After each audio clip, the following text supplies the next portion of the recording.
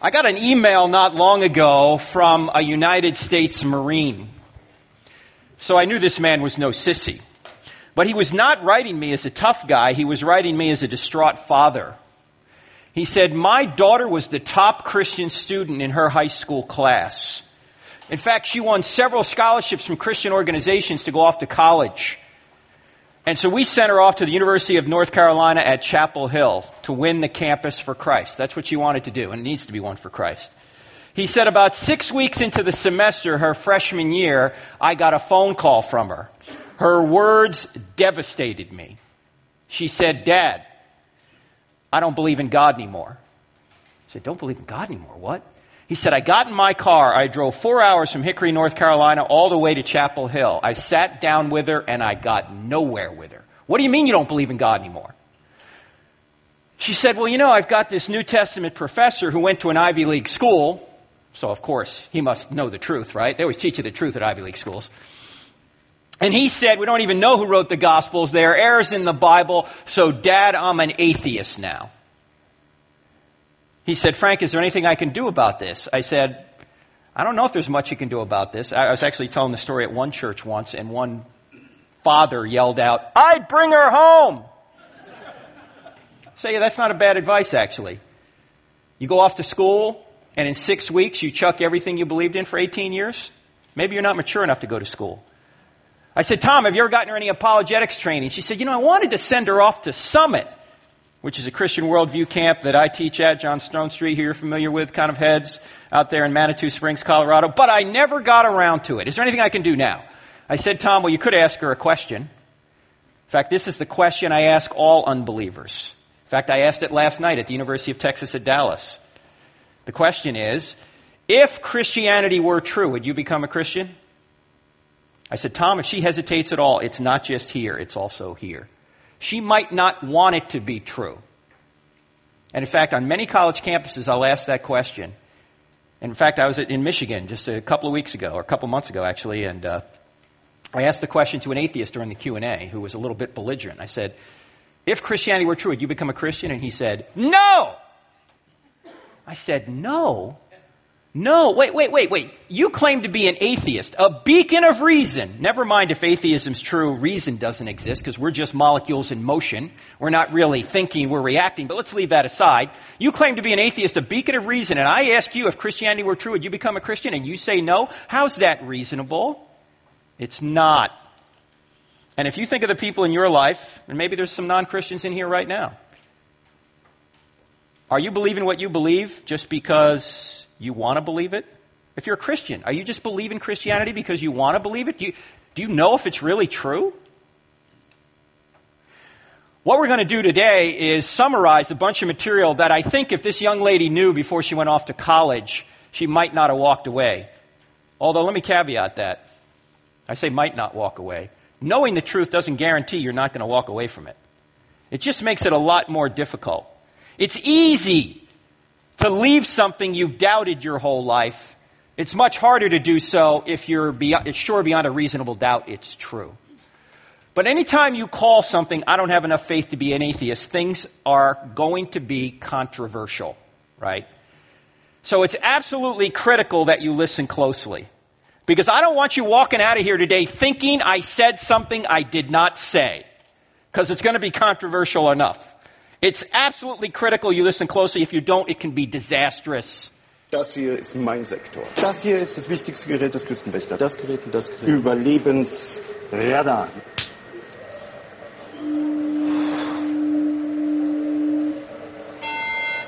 Mayday, Mayday. Hello, can you hear us? Can you hear us? Can you... Over. We are sinking. We are sinking. Hello? This is the German Coast Guard. We are sinking. We're sinking. What are you thinking about?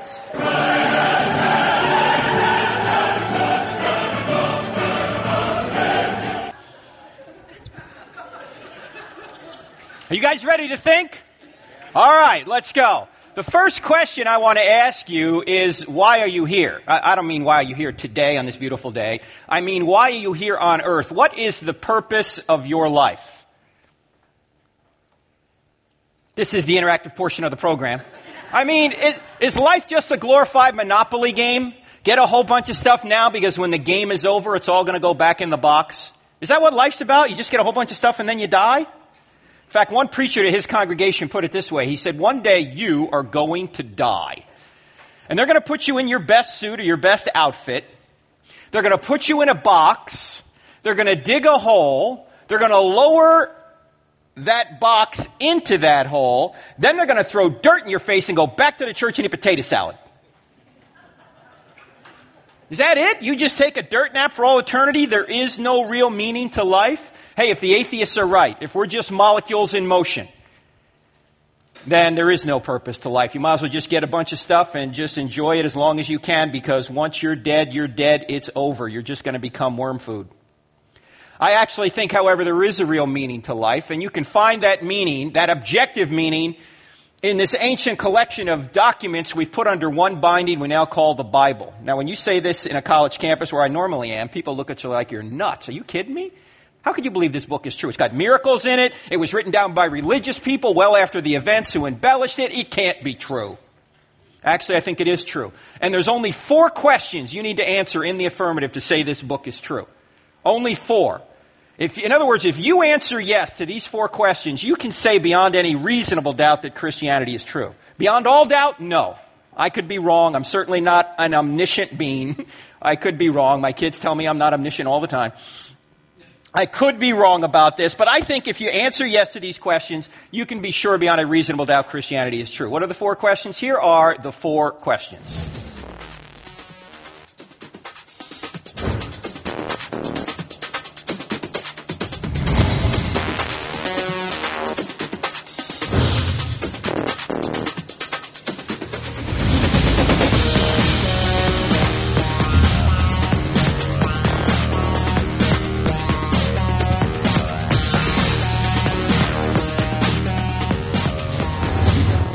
Now, that is some pretty grooving music, isn't it?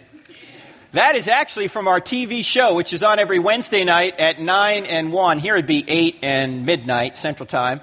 And also it's on tonight at 9 p.m. Central Time. It's on DirecTV channel 378. How many people here have DirecTV? Can I see your hands, please? DirecTV. Okay, like 14 of us. Why not the rest of us? Come on, friends, don't let friends watch cable. If you want to I don't have enough faith to be an atheist, you got to get DirecTV. Actually, that's not true. If you go to our website, crossexamined.org, you can watch it live on the internet. If you're on your computer at that time, it's streamed, in other words.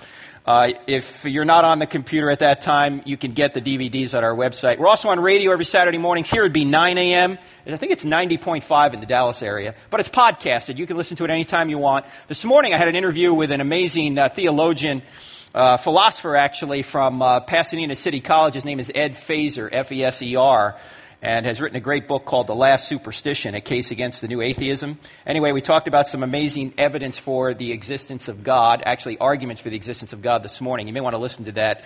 I learned a lot just interviewing the guy, so check it out, that podcast this morning. All right, now why are these the 4 questions? Truth, God, miracles, and the New Testament.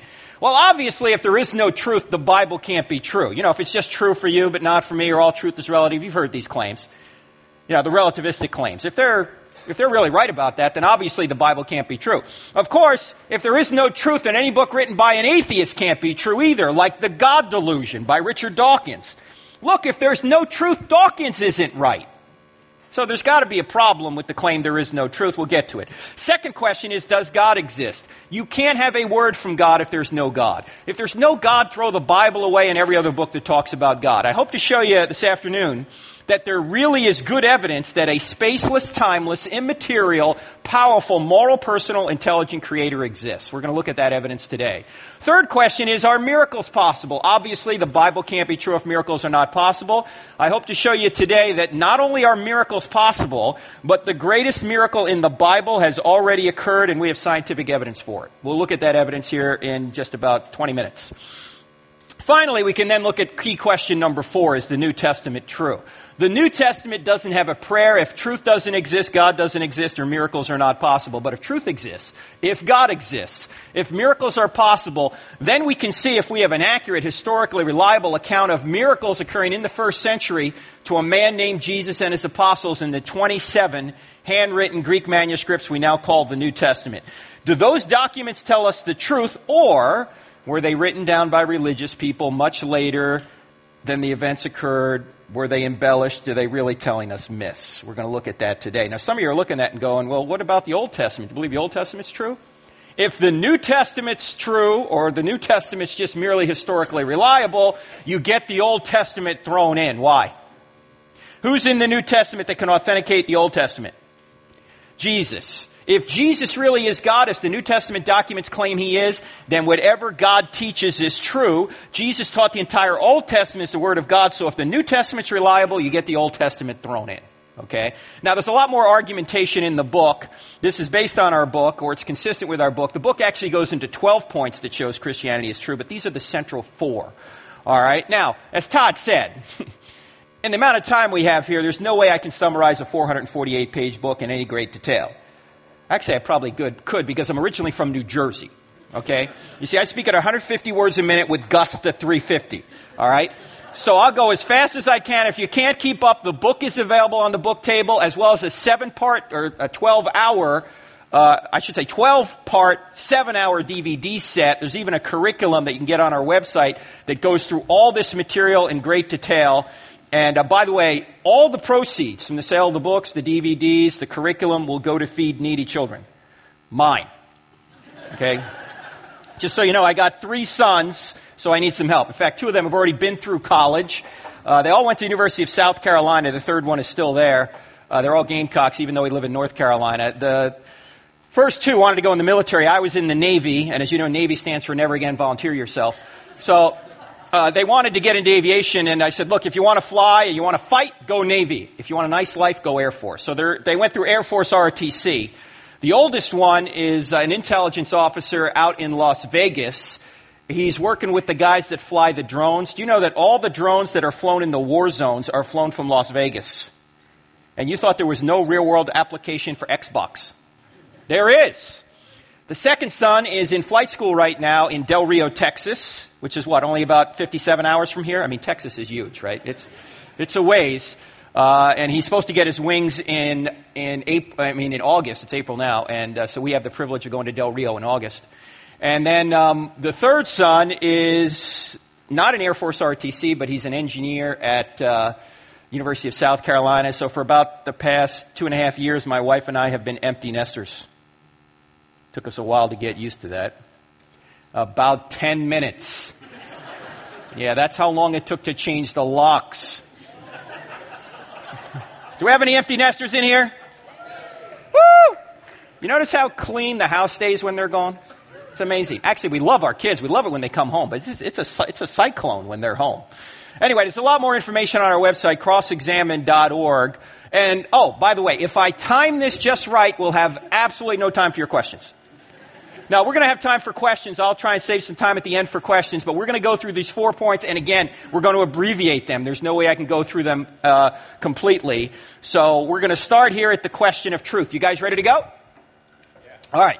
Now, whenever you start talking about truth, you always have to start with Jack Nicholson.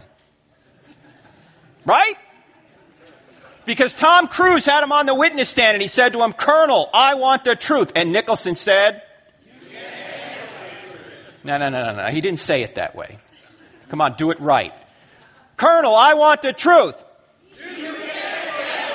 That's much better, right? Well, there's a lot of people in our culture today that can't handle the truth. They're saying, you got your truth, I got my truth, there is no truth, all truth is relative. We'll get to that in a minute. But let's define what we mean by truth. Easy definition of truth. Truth is telling it like it is. If I say here we are at Watermark Church, that would be telling it like it is. If I say here we are at the University of Texas at Dallas, where I was last night, that wouldn't be telling it like it is. Or we might say truth is what corresponds to reality or what corresponds to its referent. When referring to this book, I say this is a black Bible, that would be true. If I say it's a white Quran, that wouldn't be true. You say, Frank, why are you even stating this? This is so obvious. Because our first duty in today's culture is to state the obvious. There's a lot of people out there denying there's truth. In fact, I'm here to say that all truth is absolute truth. Something that is true for all persons at all times in all places. There are no relative truths. You say, I can think of a relative truth. Like what? Well, it's a little warm in Dallas compared to what it was a few days ago, right? In fact, you may have felt a little warm today, but I'm sure the people in Alaska, they feel cold. That's relative. No, it's not relative at all. It's absolutely true for all people at all times in all places that when referring to you today, truth is what corresponds to its referent, you feel warm, if in fact you really do. And it's absolutely true for all people at all times in all places that when referring to the people in Alaska right now, they feel cold, if in fact they really do. Truth is just truth. Now, when you say things like this, people are going to come back at you with objections. For example, here's an objection you're going to hear. There is no truth. Now, if you don't get anything else out of what we talk about here today, if you get this one concept down, it'll be worth your time. I did not know what I'm about to tell you until I was 33 years old in seminary, to show you what a dimwit I was for 33 years. We're about to apply what is known as the law of non-contradiction. The law of non-contradiction says opposite ideas cannot be both true at the same time and in the same sense. What would be a contradictory statement? Let me give you one. Suppose I were to stand up here and say, I can't speak a word in English. What would you say? Hey, didn't you just say that in English? Can everybody see that's a self-defeating statement? It doesn't meet its own standard. So you have to apply the claim to itself. So when you look at a claim like this, there is no truth. What question would you ask somebody who says that? Yeah, simply ask the question, hey, is that true? Is it true that there is no truth? Because if it's true that there is no truth, the claim there is no truth can't be true, but it claims to be true. Did I say that right? You see, that is a self-defeating statement. Now, we call this in the book the Roadrunner tactic. You can get the book to figure out why. But you can see in one short, simple question, you look like a super genius. All right? You simply turn the claim on itself. What are some other examples of self-defeating statements? Suppose I were to say, my parents had no kids that lived. That's at least practically self-defeating, right? Or, my brother is an only child. Or, everything I say is a lie. Some of you will get that tomorrow. Or, all generalizations are false. Some of you will never get that one. All right. How about this? You hear this a lot. It's true for you, but not for me.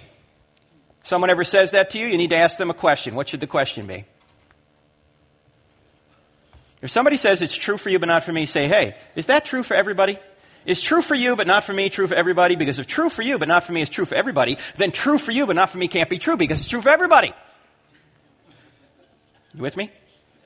I know that can give you intellectual constipation if you think about it long enough.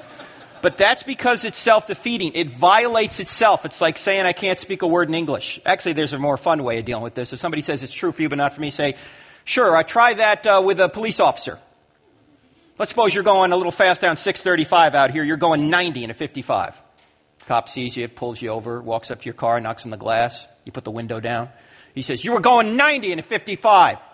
Don't worry. Easy to get out of a ticket. You simply look at him and you go, ha, that's true for you but not for me. And you speed away. Can't give you a ticket if it's not true for you. No, if it's true you were going 90, that's true for all people at all times and all places when referring to you at that time. You know, I go to a lot of churches and I'll ask people in the audience, I'll say, do you believe this book is true? And most people will say yes. And then I'll ask them, why? You know what answer I get more than any other, unfortunately? Because I have faith. Is that a good answer? Does your faith change whether or not this book is true? Does your faith change whether or not God exists or Jesus rose from the dead? No, your faith doesn't change a thing about those things. Now, if Jesus rose from the dead, that's true for all people at all times and all places. But simply believing it doesn't make it so. You say, why is the Bible always talking about faith then? Because there's at least two kinds of faith. There's belief that, and then there's belief in. Belief that is getting evidence that God exists, that Jesus rose from the dead, that the Bible is true. That's what we're doing here. That's called apologetics. That's giving reasons for why you believe what you believe. But all the belief that in the world won't get you saved, according to Christian theology. James, the half-brother of Jesus, who wrote that little book in the New Testament called James, says even the demons believe that God exists, but they tremble. Why? because they don't trust in Christ to be saved. You see, belief that has to do with the mind. Belief in has to do with the mind and the will. And if you don't want God, He won't force Himself on you. You can know that He exists, but not trust in Him. I often get the question, if I don't believe in Jesus, am I going to hell? Well, the answer is yes. Why? Because God won't force you into heaven against your will. If you don't want God now, you're not going to want Him in eternity. And by the way, you don't go to hell because you don't believe in Jesus. You go to hell because you sin.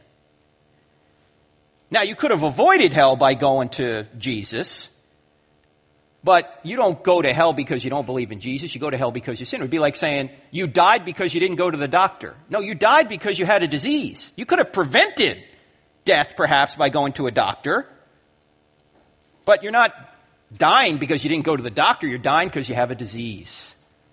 So there's a difference between belief that and belief in. Belief that is intellectual. Belief in is intellectual and volitional. One's a matter of the head solely. Another is a matter of the head and the heart. When I first met my wife about 28 years ago, I got evidence that she would be a good wife. But all the evidence in the world didn't make her my wife. I had to take a step of trust in her to ask her to be my wife. And in a momentary lapse of judgment, she said yes. So there's a difference between belief that and belief in. How about this? You hear this a lot. There's no truth in anything but science. Richard Dawkins gets close to saying this. What would you say to somebody who said this? You just need to turn the claim on itself. Somebody says there's no truth in anything but science. Your response should be, it is false, but why is it false? Because it's self-defeating. You simply ask them, hey, is that a scientific truth? Can you go in the laboratory and prove that? No, that's a philosophical claim. And what's so often forgotten is you can't do science without philosophy. Science is built on philosophy. What is philosophy? Well, part of philosophy is the reasoning process you need in order to interpret the data. You don't know data interprets itself. That's why I wrote an article. It's on our website. It's called Science Doesn't Say Anything, Scientists Do. In fact, the argument between the creationists or the intelligent design people and the evolutionists, it's not a debate over evidence. Everyone's looking at the same evidence. You know what it's a debate over? It's a debate over philosophy. It's a debate over what causes will we consider possible before we look at the evidence. And then once we have the evidence, how will we interpret it? Well, you know what the Darwinists do? They philosophically rule out intelligent causes before they look at the evidence. So the only other possible explanation for what they're looking at is a natural cause. Is it any wonder they always come up with a natural cause? They philosophically ruled out intelligence before they've looked at the evidence. Now, maybe they're right, but maybe their conclusion is based upon their philosophical presupposition rather than the evidence. We'll look a little bit more at this a little bit later. How about this? You ought not judge. This is a big one. We know what Jesus said about it, right? Did Jesus tell us not to judge? Careful. First of all, logically, what's the problem with this claim? Yeah, if somebody says you ought not judge, you ought to say, isn't that a judgment? Because it is. Or you might say, then why are you judging me for judging? See, because that's what they're doing. They're judging you. Now, did Jesus say don't judge? No. What did He say? He said, judge not, lest you be judged. By the same standard you judge others, you be judged by that standard. So before you try and take the speck out of your brother's eye, take the log out of your own eye first, then you'll be better able to help your brother. Is Jesus telling us not to judge here? No, He's telling us to make a judgment. He's telling us to take the speck out of our brother's eye. That involves making a judgment. He's simply saying, get the problem out of your life so you can better help your brother. In other words, this is not a command not to judge. It is a command on how to judge. Don't judge hypocritically. Get that problem out of your life so you can better help your brother. It would be complete suicide to say don't make judgments. You've made 100 judgments today. Between right and wrong, good and evil, safe choices from dangerous choices. You'd be dead already if you didn't make judgments. In fact, in John 7:24, Jesus says, stop judging by mere appearances and make a right judgment. Everybody makes judgments. Atheists make judgments. Christians make judgments. Everyone in between makes judgments. The only question is, are your judgments true? I will say this, though, about Jesus. He did save a very stern rebuke for people who were judgmental. And who were they in his day? The Pharisees. And who were the Pharisees? They were the political and religious leaders of Israel. And Jesus went after them. And sometimes he wasn't so nice doing it. Are you telling me Jesus got involved in politics? Yes, he went after the political leaders of Israel. And if you think Jesus was a soft soap guy who never said a bad word about anyone, you need to read Matthew chapter 23. What does Jesus say in Matthew chapter 23? To the Pharisees, these lawmakers. Woe to you, scribes and Pharisees, you hypocrites! You strain out a gnat and swallow a camel. Oh, you look great on the outside. You're whitewashed tombs, but on the inside, you're full of dead men's bones. You go a mile to make a convert, and then once you make him a convert, you make him twice as much a son of hell as you are. How will you avoid being condemned to hell? What? Sweet and gentle Jesus said this? Yes, Jesus was not Barney. Can't we all just get along, boys and girls? No. He was not Mr. Rogers. Can you say kindness, boys and girls? Well, most of the time he was kind, but he certainly didn't walk around saying, this sermon brought to you by the letter E.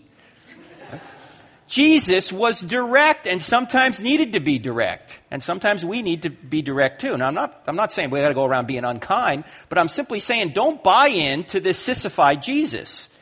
Because Jesus stood for the truth, and we need to stand for the truth, especially the darker the culture gets. The brighter your light will be, the darker the culture gets. And people are looking for direction. In fact, Todd and I had breakfast this morning talking about this. People are looking for a track to run on. They want structure. They don't want people to say, you can do whatever you want. No, they don't. They want people to give them direction. And that's what discipleship's all about. Now, there's many more of these we could talk about, self-defeating statements like people who say, all truth is relative. You would say, is that a relative truth? Somebody says, there are no absolutes. You would say, yeah, or are you absolutely sure, right? Someone might say, all truth depends on your perspective. And you'll say, does that truth depend on your perspective? You get the idea here, right? Now, this Roadrunner tactic is an easy way for you to be a lie detector. You can detect lies by turning a claim on itself. Now, this kind of reminds me of Homer Simpson. Check this out. Now we're going to run a few tests. This is a simple lie detector. I'll ask you a few yes or no questions, and you just answer truthfully. Do you understand? Yes.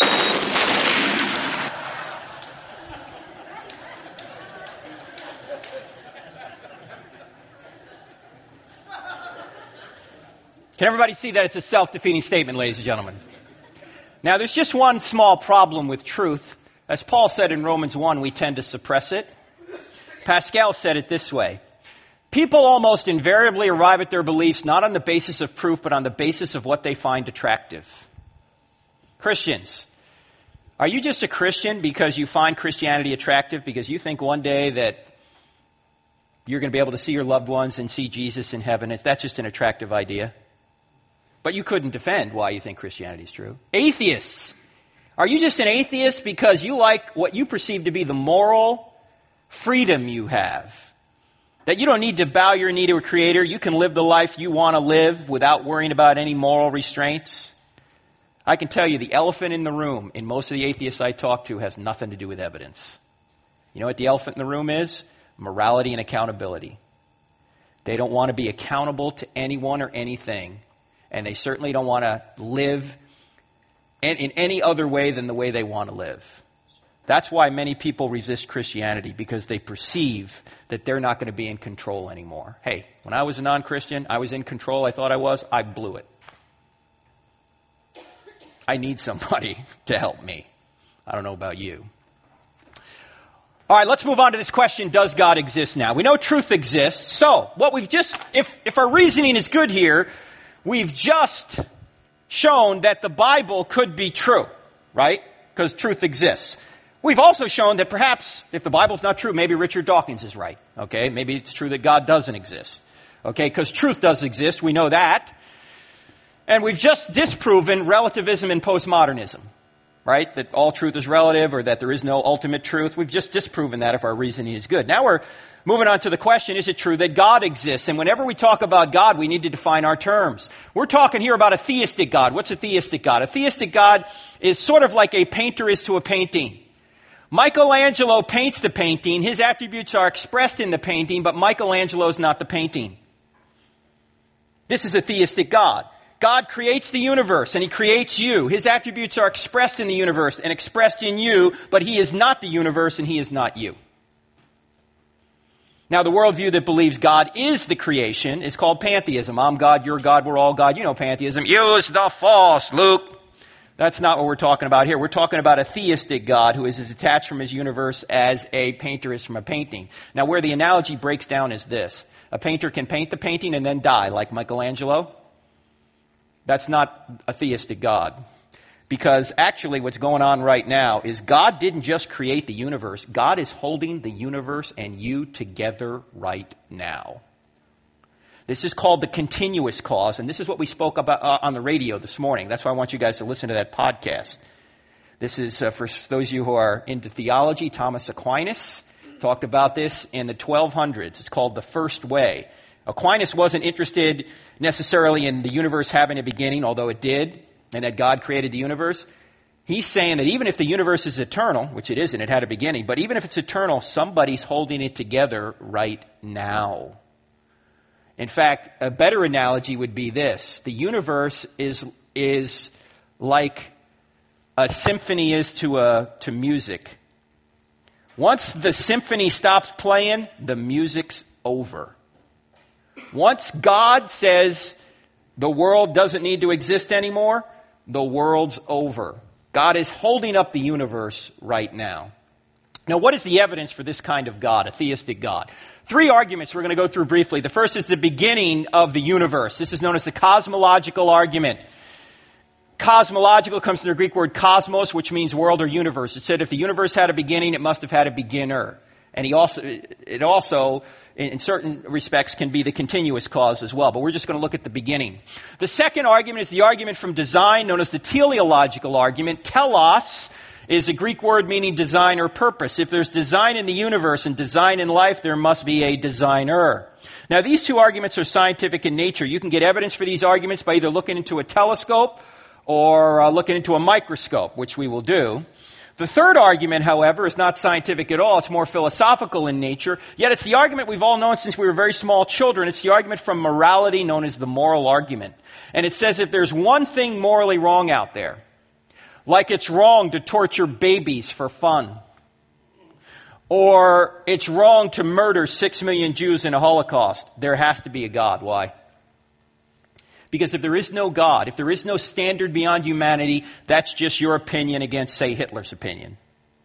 Now, intuitively understand there's something really wrong about murdering Jews or torturing babies. If that's the case, there must be a moral lawgiver, an unchanging moral lawgiver who gives us that standard. That's what we mean by God. We'll get to that later. Let's start with the cosmological argument. We'll start right here in the beginning. And this is the argument that many say points to the big... Now, some of us are going in here, Frank, we're Christians. We don't believe in the Big Bang. You guys don't believe in the Big Bang? I believe in the Big Bang. I just know who banged it.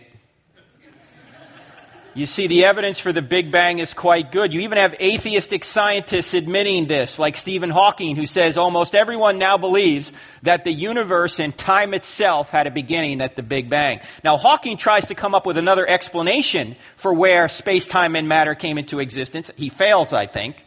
Another explanation other than God, but even he admits the data show that space-time and matter had a beginning, an absolute beginning. Another cosmologist by the name of Alexander Vilenkin put it this way. He said, with the proof now in place, cosmologists can no longer hide behind the possibility of a past eternal universe. There's now no escape. They have to face the problem of a cosmic beginning. Now, very interesting, this quote here, 2 words, proof. Very unusual for scientists to use the word proof. Normally they say the evidence points to, the evidence suggests. He's saying the evidence is so strong that in his opinion, it constitutes a proof. The other interesting word is the word problem. Why is it a problem that there's a cosmic beginning? Because that gets too close to the G word, God. They don't want to go there. In fact, Einstein himself didn't want to go there. Einstein did something that a 3rd grader wouldn't do in math in order to avoid that the universe had a beginning. I'll mention that to you in just a minute. In fact, let me show you some of the evidence that the universe had a beginning. This is just scientific evidence. It's in an acronym, SURGE, S-U-R-G-E. This is all from chapter 3 of the book. I can only list the arguments here. I don't have time to go through them in any detail, but I'll just list them for you so you can get a flavor for them. The S stands for the second law of thermodynamics, which says the universe is running down. It's running out of energy. You say, how does this show the universe had a beginning? Because if the universe was eternal, we'd be out of energy by now. I mean, you can think of the universe as a dying flashlight. If I were to take a flashlight right here, turn it on, put it on this table, and leave, and come back tomorrow, what would be the strength of the beam coming out of the flashlight tomorrow? It'd be weak, if not dead. Why? Because there's only so much juice in those batteries, and the longer you have the flashlight on, the less and less energy you have in the flashlight, right? Well, suppose I had turned the flashlight on an infinitely long time ago. Would there be any light coming out of there now? No. Same thing is true with the universe. If the universe was eternal, we'd be out of energy by now. But we still have energy, so it must have had a beginning. The U stands for the fact that the universe is expanding. Edwin Hubble detected that back in 1929, that basically the galaxies are all moving away, and he deduced if we could go back in time, we'd come back to a point mathematically of nothing. So once there was no space, no matter, no time, then everything leapt into existence. The R in SURGE stands for the radiation afterglow. What's that? That's literally the remnant heat from the Big Bang explosion. It's been discovered. And this is the smoking gun to the Big Bang. It was discovered by two scientists working at Bell Labs in Homedale, New Jersey. They won Nobel Prizes for this. In 1978, they discovered this in 1965. It's the smoking gun to the Big Bang. The heat is still out there. The G stands for the Great Galaxy Seeds. Again, there's more detail on the book on this, but these are basically very fine temperature variations in the radiation afterglow that allowed allowed the galaxies to form in the early universe. If those temperature variations were any different, according to the theory, we wouldn't even be here. Okay, so those were seeds of the galaxies. And the E stands for Einstein's theory of general relativity. Einstein knew back in 1916 that space-time and matter were correlative, that they came into existence together. But, the great Einstein didn't like it. In fact, he called the result irritating. Why? Because it pointed back to a beginning, which to him meant a beginner. He wanted the universe to be static and eternal. So you know what the great Einstein did in order to avoid that implication? He put a fudge factor into his equations to keep the universe static and eternal. Basically, the great Einstein divided by zero. Now, what are you told in third grade? Never divide by zero. You can go straight to hell for that. Well, the great Einstein divided by zero. Mathematicians in the 1920s began looking at his equations going, Al, you got a mathematical error in here. Your original equations were correct. And later, after Einstein looked through Hubble's telescope in 1931, he recanted of that error and said the universe did have a beginning. He said, all I'm interested now is to find the mind of God. The rest are details. Now, Einstein was not a Christian. He denied being an atheist. He also denied being a pantheist. So what was he? Maybe like a deist, somebody who believes that God started the universe and then left it. But his theory has been proven accurate to more than 5 decimal points, that space-time and matter had a beginning. This led this man, Robert Jastrow, who was an agnostic astronomer and sat in the same chair Edwin Hubble sat in at the Mount Wilson Observatory in Pasadena, California, until he died about 5 or 6 years ago at the age of 82. Jastrow was an agnostic. In fact, in 1978, he wrote a book called God and the Astronomers. And on page 1 of the book, he says, look, I'm an agnostic on religious matters. In other words, I don't know whether God exists or not. But here's what he said in page 14.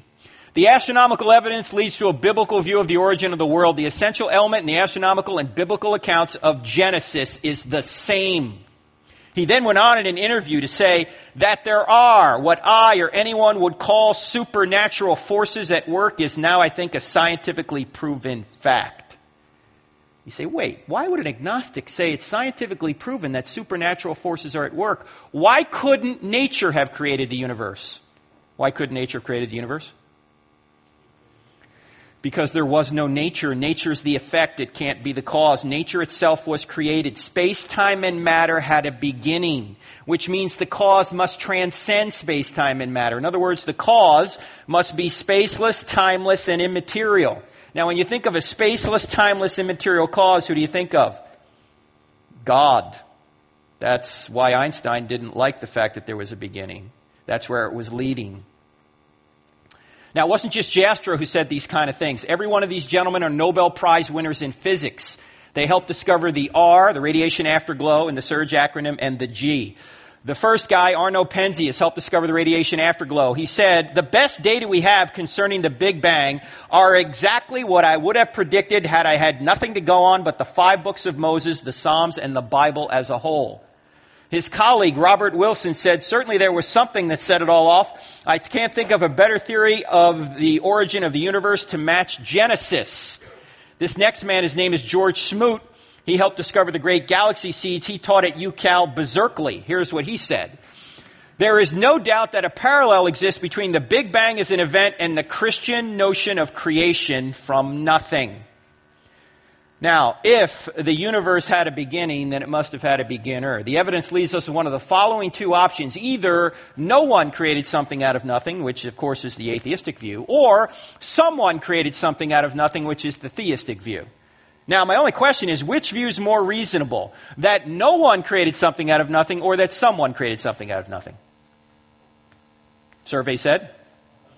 Someone, of course. I was at Texas A&M a couple of years ago, and an atheist, yeah. You guys are going to be embarrassed after I tell you this story now.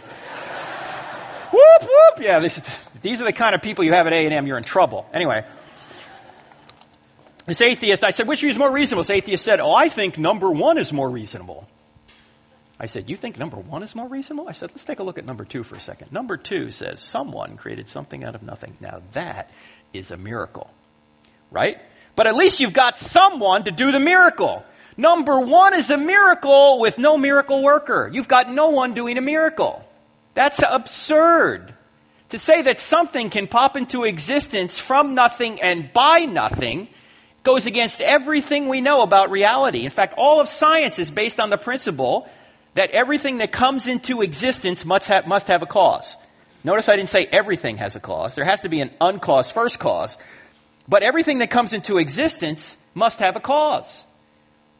I said to the audience that night, I said, to show you how seriously we take the law of causality in here, there is nobody sitting in this room right now that as you sit here, you are currently worried that a hippopotamus has appeared out of nothing by nothing in your dorm room and is currently defecating on the carpet.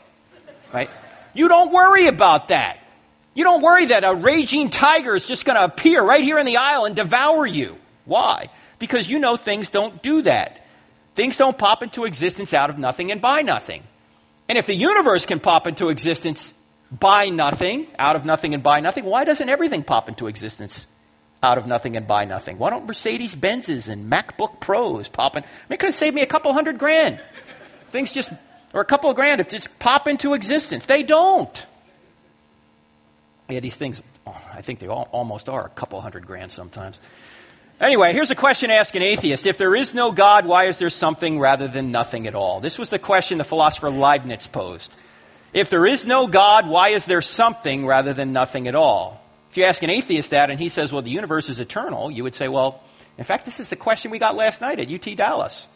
He said, why can't the universe be eternal? I feel like it could be eternal. The problem is all the evidence shows it isn't. You've only got 2 possibilities. Either the universe is eternal or something outside the universe is eternal. Either the universe is the uncaused first cause or something outside the universe is the uncaused first cause. All the evidence shows the universe had a beginning. If that's the case, then something outside the universe is the uncaused first cause. The universe came into existence out of nothing. Now, what is nothing? Aristotle had a good definition of nothing. He said, nothing is what rocks dream about. Okay? That's nothing. No space, no matter, no time. Now we can, during the Q&A, if you want to ask who made God or whatever, we can do that. But we got to move on now to the design argument, the teleological argument. The universe just didn't explode into being randomly. It turns out it exploded into being with extreme precision. And it's precisely fine-tuned right now. This is sometimes called the anthropic principle, that the fingerprint of the Creator is on the universe. The universe is highly fine-tuned. If you were to change any one of a number of factors about the universe, we wouldn't be here. Nothing would be here. In fact, Stephen Hawking even admits this. Here's what he says. He says, if the expansion rate of the universe was different by 1 part in 1,000 million million, a second after the Big Bang, the universe would have collapsed back on itself or never developed galaxies. You change the expansion rate, that infinitesimal amount, we are not here. Now notice, this is an initial condition of the universe.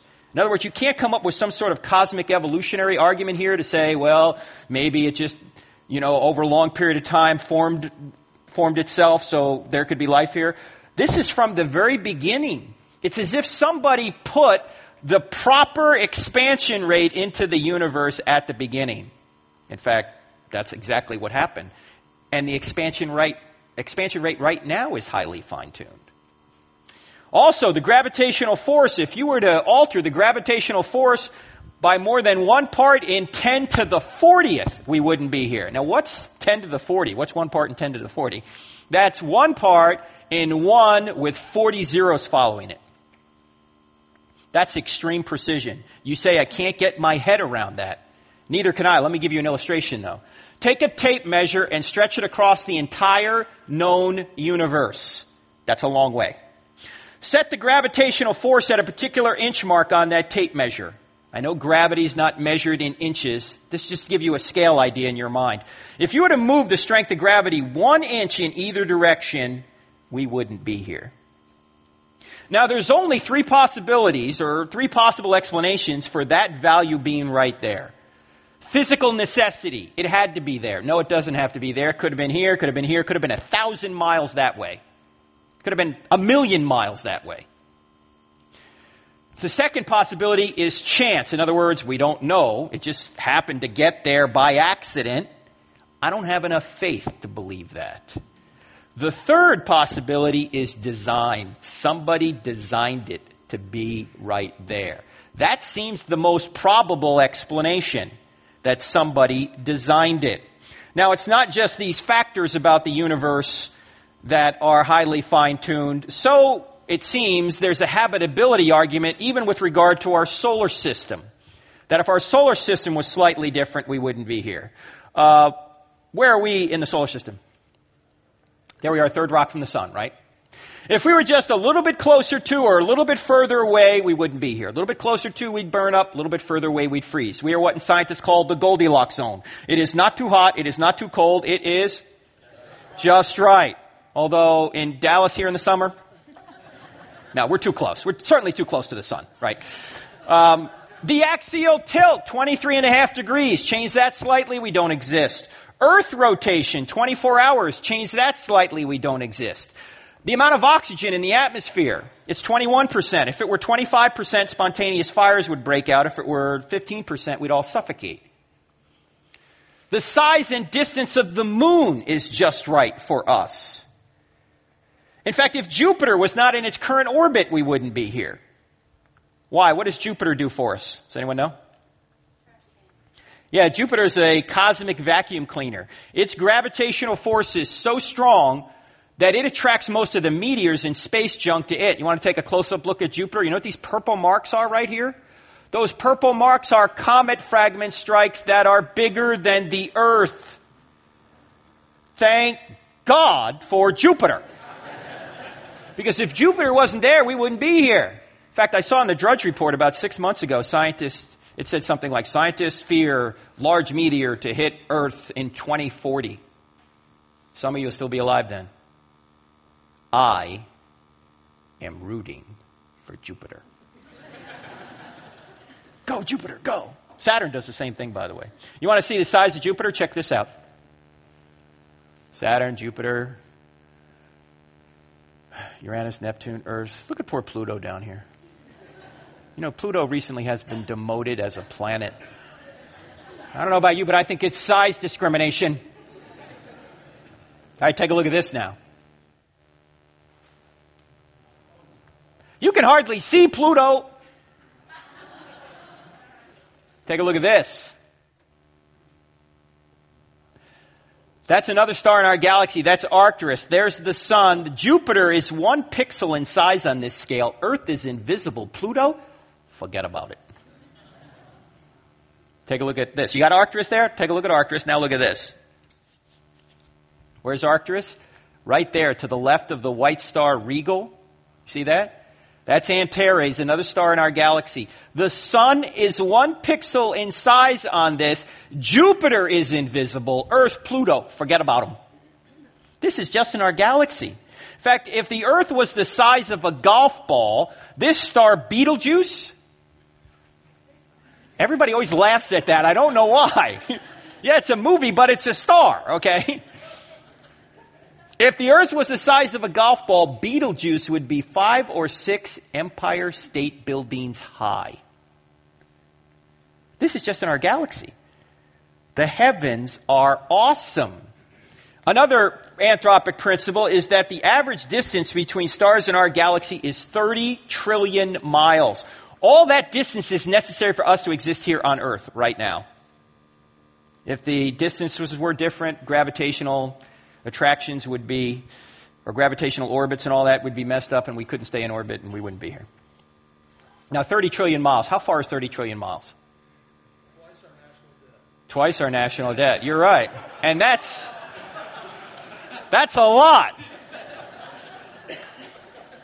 In fact, 30 trillion miles is far. It would take you at least 2 tanks of gas on a Toyota Prius to go 30 trillion miles. That is, if the gas pedal doesn't stick. I was at the Desert Museum in Tucson, Arizona a number of years ago. If you're ever out in Tucson, you can go out there at night. It's far from the city lights. You can see, in a clear night, you could see satellites in orbit. That's how clear it is. And we were out there with a guide once, and the guide said, hey, it's so clear tonight. If we look up at 9:03, we're going to see the space shuttle in orbit. I said, oh, come on. We're not going to see the space shuttle.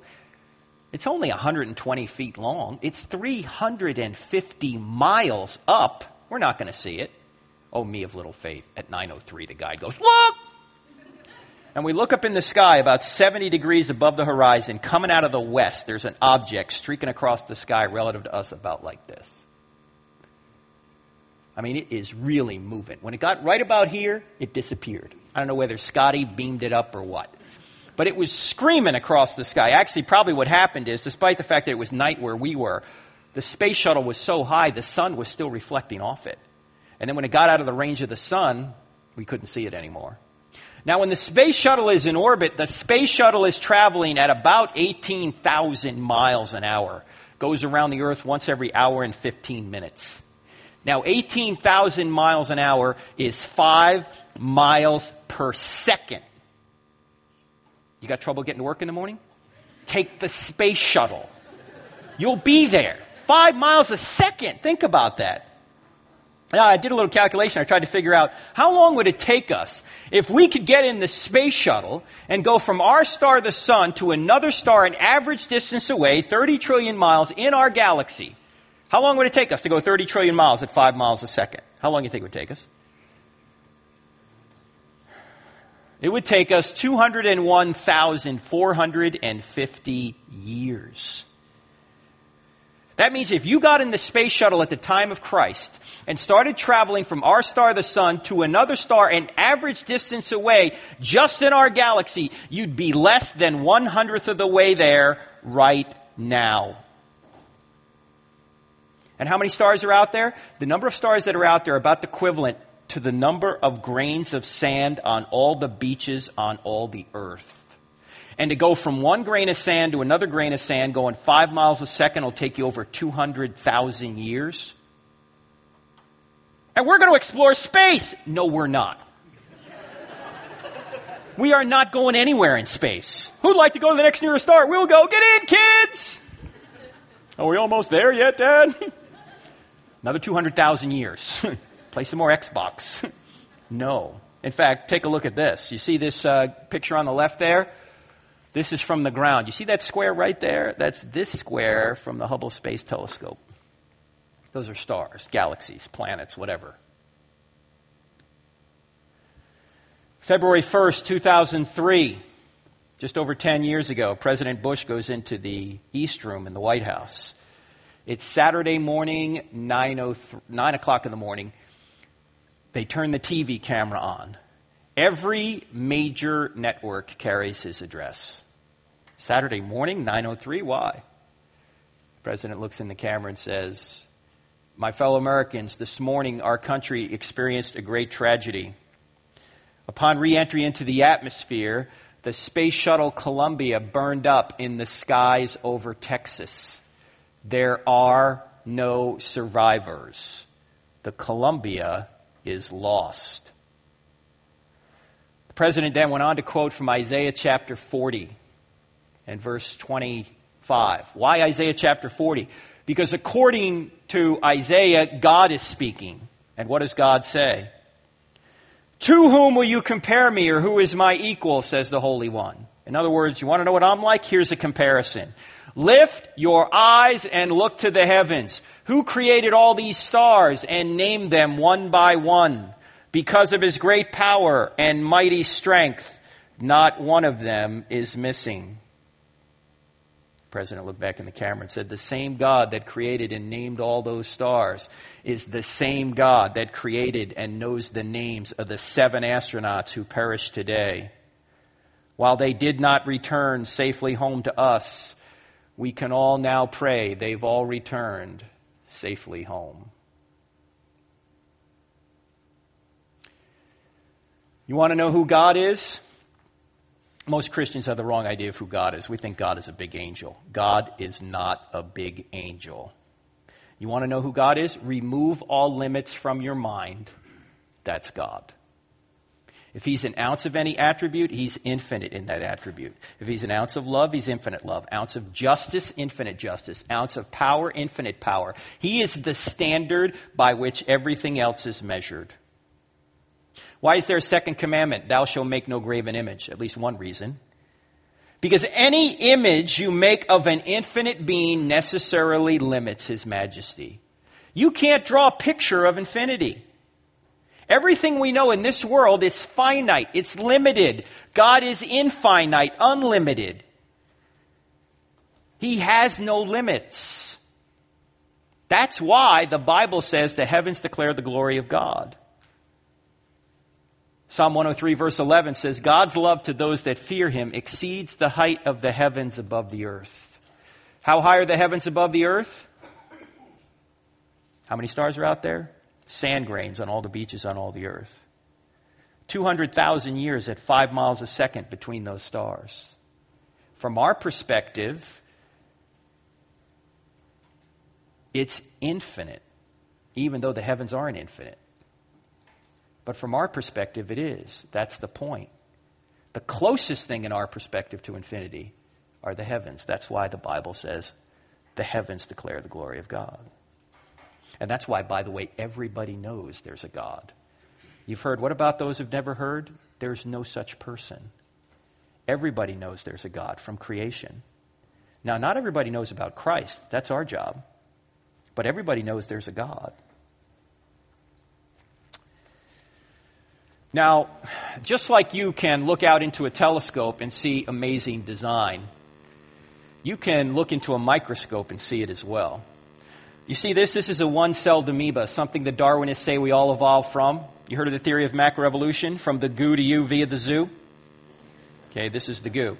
In Darwin's day, this was not considered to be any big deal, that maybe non-living chemicals could come together via natural forces, create a one-celled life out of non-living materials, and then natural selection could take over and eventually it would get to us. But in Darwin's day, we did not know what was in a cell. And today we do. By the way, there's an important observation about this cell. Do you notice it doesn't say made by God on it?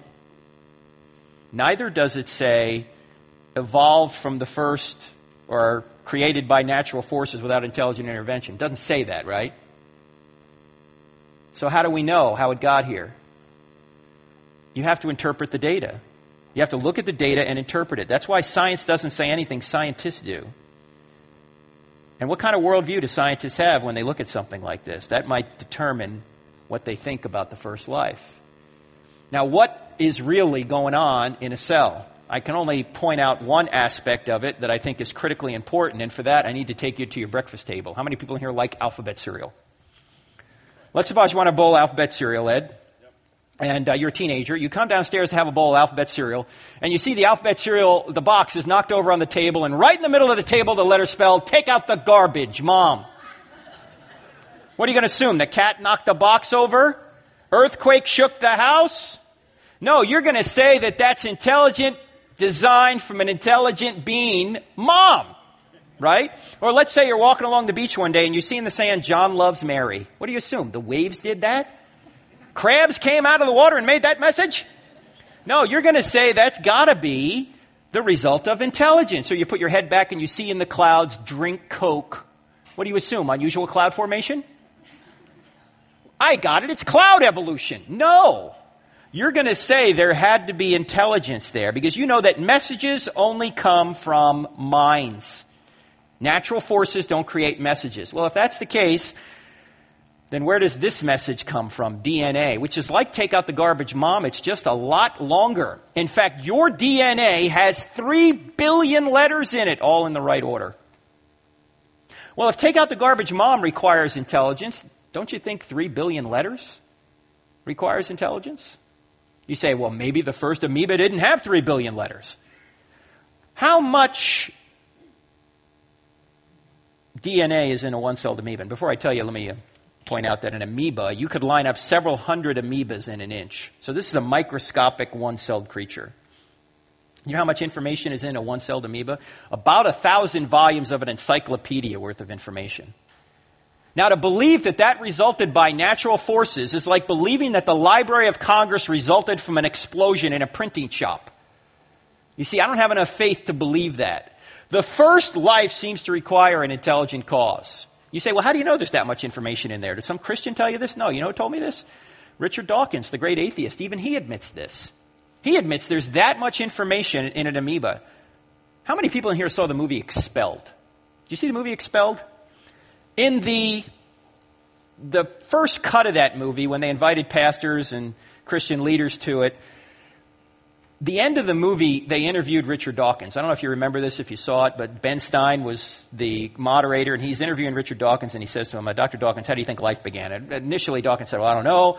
And Stein said, well, what do you think your best theory is, your best guess? And he said, well, I could suppose you could say that life was brought here by, does anyone remember? Aliens. That aliens brought life here. And in the first cut of the movie, at that point, Ben Stein said, I don't believe it. Dr. Dawkins believes in intelligent design. Why did he say that? Because an alien's an intelligent designer, right? He's an intelligent designer that brings life here. Now, here's a question. Why would Dawkins, by the way, that's an admission that there's at present, no natural explanation for life, right? Because you've got to get an intelligent alien to bring life here. That's not a natural explanation. But secondly, why would Dawkins say it's okay to posit an alien bringing life here, but not God? Why do you think? Yeah, there you go. There's the problem. Go back to the elephant in the room. I'm speculating here, but I think this is the issue. God brings morality with him. The alien doesn't. Now, of course, this just puts the question off one more step. Who made the alien, right? Okay? Look, if natural forces can't create life here on Earth, why should we expect natural forces to create an alien somewhere else in the universe to bring life here? Okay? It's not the same as who made God. In fact, we can talk about that later. An alien's a created being. God isn't. Now, by the way, why is this not a God of the gaps argument? This is a critical distinction here. We need to be aware of this. When you say that take out the garbage mom or 1,000 volumes of an encyclopedia points to an intelligent being, why is it not a God of the gaps argument? What's a God of the gaps argument? A God of the gaps argument is when you say, well, I can't figure out what a natural cause is, so I have a gap in my knowledge, so I'm going to plug God into that gap, say he did it. Later on, I'm going to look real stupid, though. Like we used to say that, thunder was caused by the gods bowling or whatever, whatever we said. And now we realize, no, there's other explanations, natural explanations. We plug God into the gap of our knowledge, and later on we learn that wasn't the case. Why is this not doing that? When we say God must have done this, or an intelligent being at least must have done this. Because we are not arguing from what we don't know, we are arguing from what we do know. In other words, when you see take out the garbage mom, it's not that you lack a natural explanation for take out the garbage mom. You do, but it's also that take out the garbage mom is positive, empirically verifiable evidence for an intelligent being, for mom.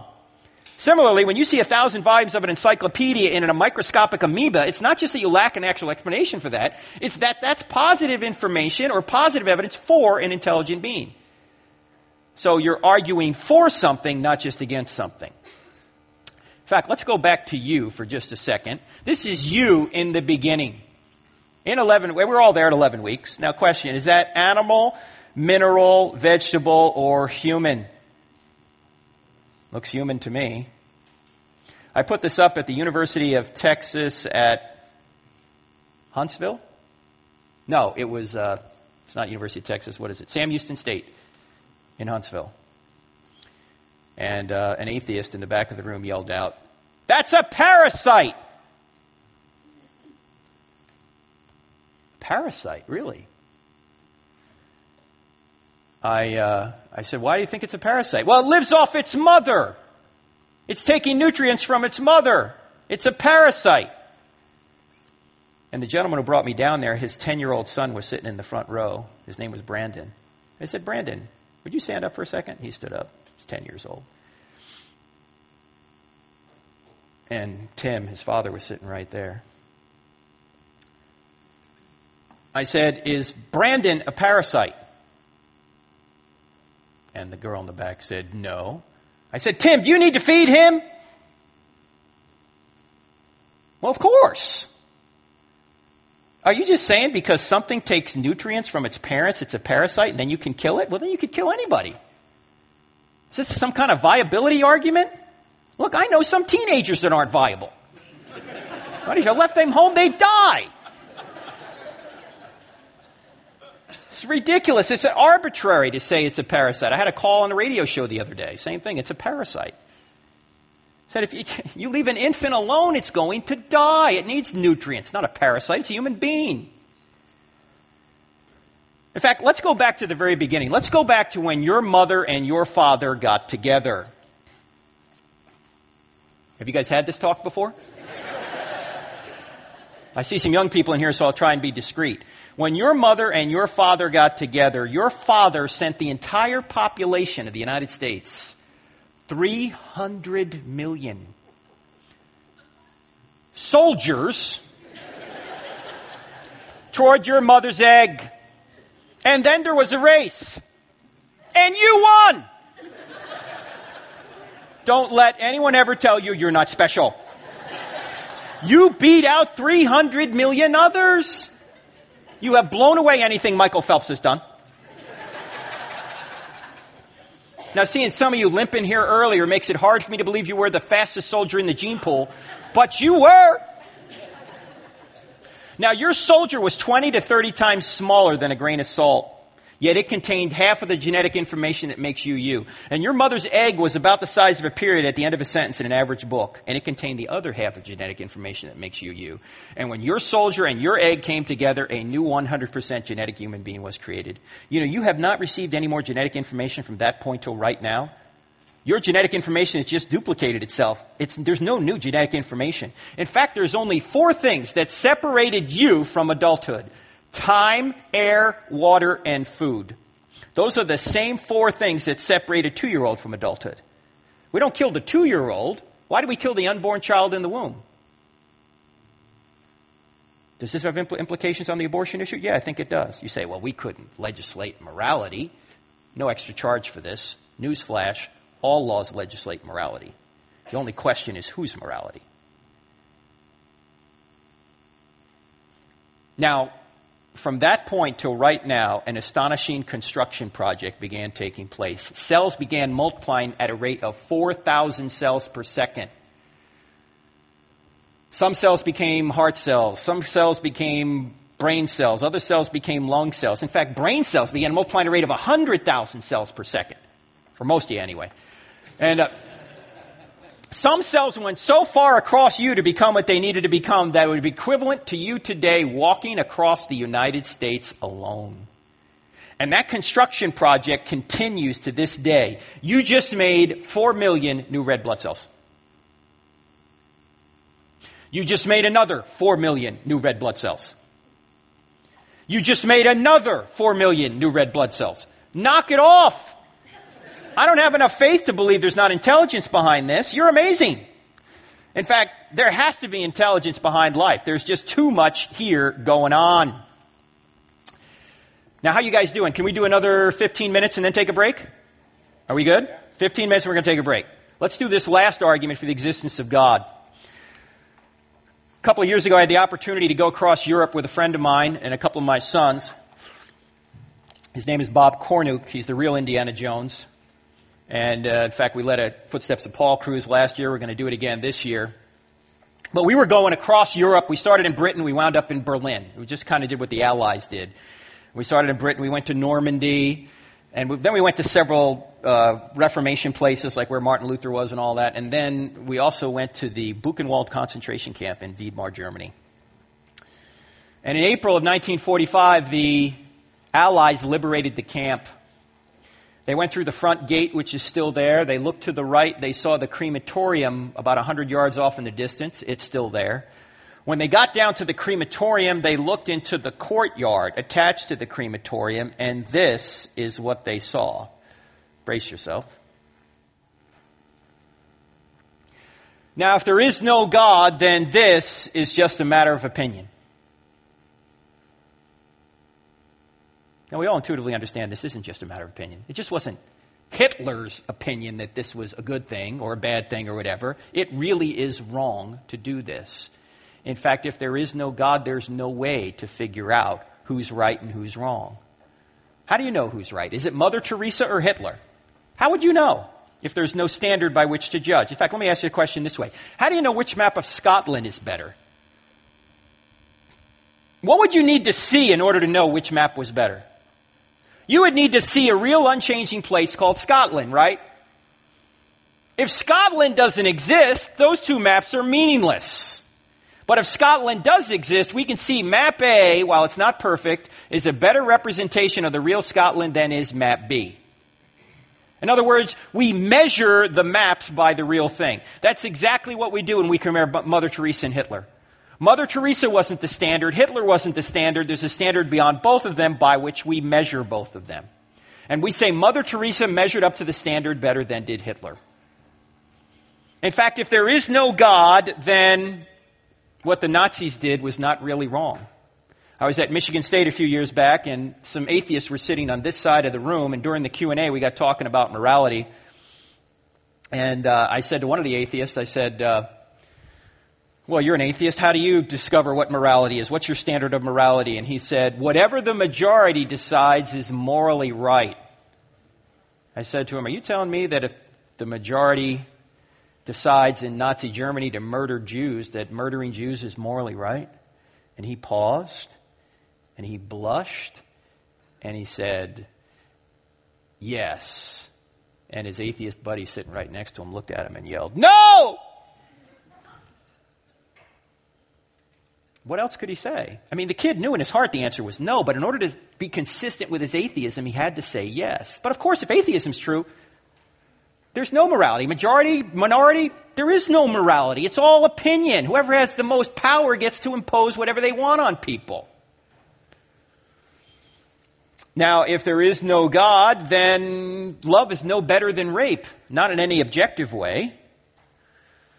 Freedom's no better than slavery. The entire civil rights movement, the entire Civil War fought over nothing. No objective difference between freedom and slavery, not in a moral sense.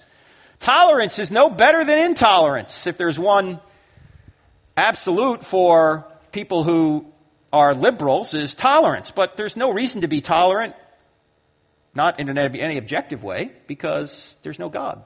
By the way, are Christians called to be tolerant? No, we're called to be loving. Tolerance is too weak. Tolerance says, hold your nose and put up with them. Love says, reach out and help them. And in fact, if you tolerate things that are evil, you're unloving.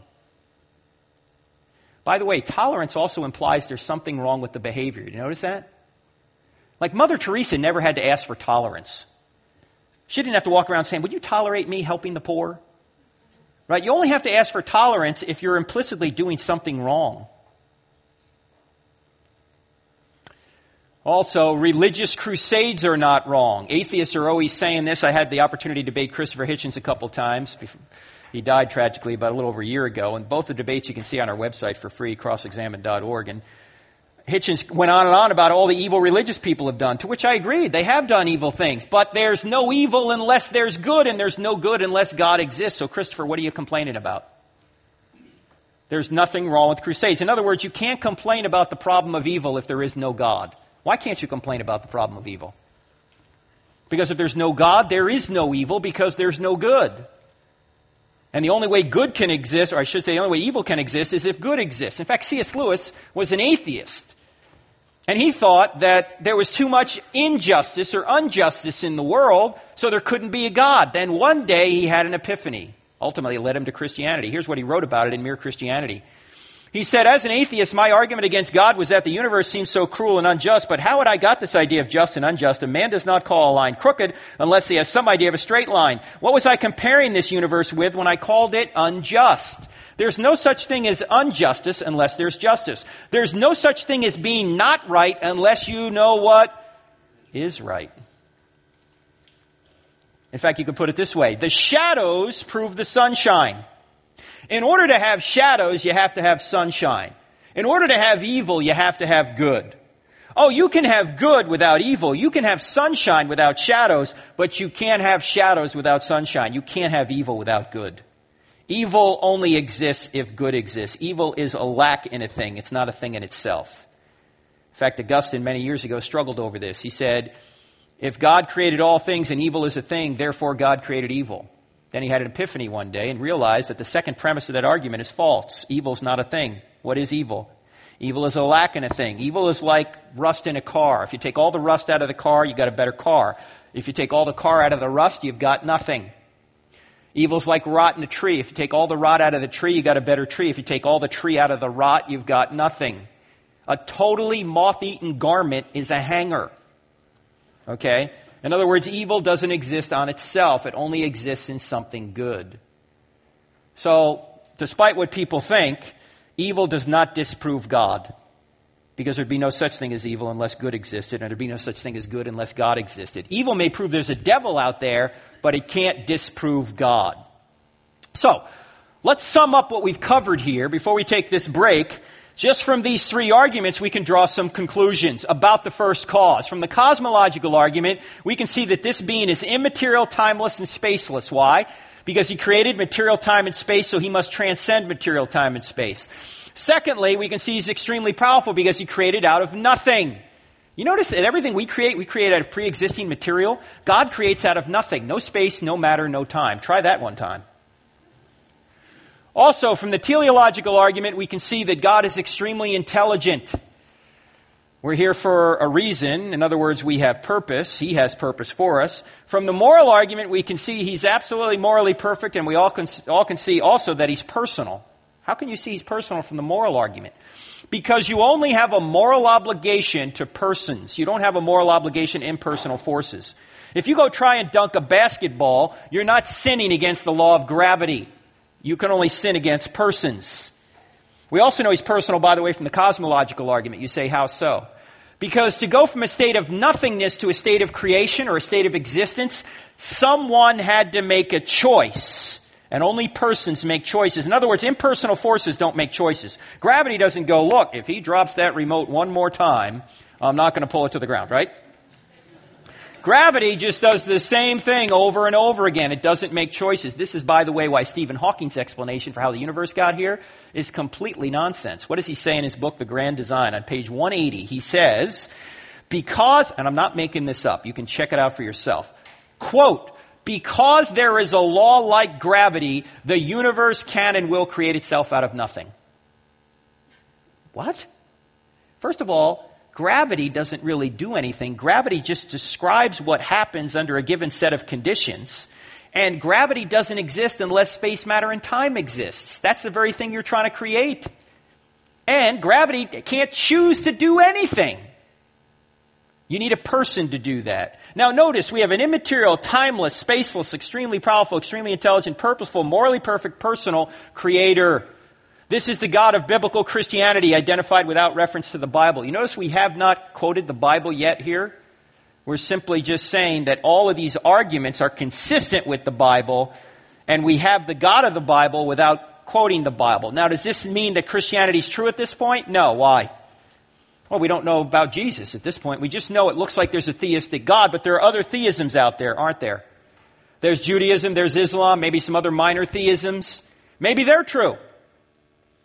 Well, how could we know which one is true? If God really wanted to tell us which one is true, what could he do?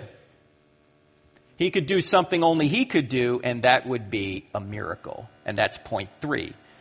And that's what we're going to cover after the break. We're going to do miracles after. Actually, I'm not going to do miracles. Todd's actually going to do a miracle.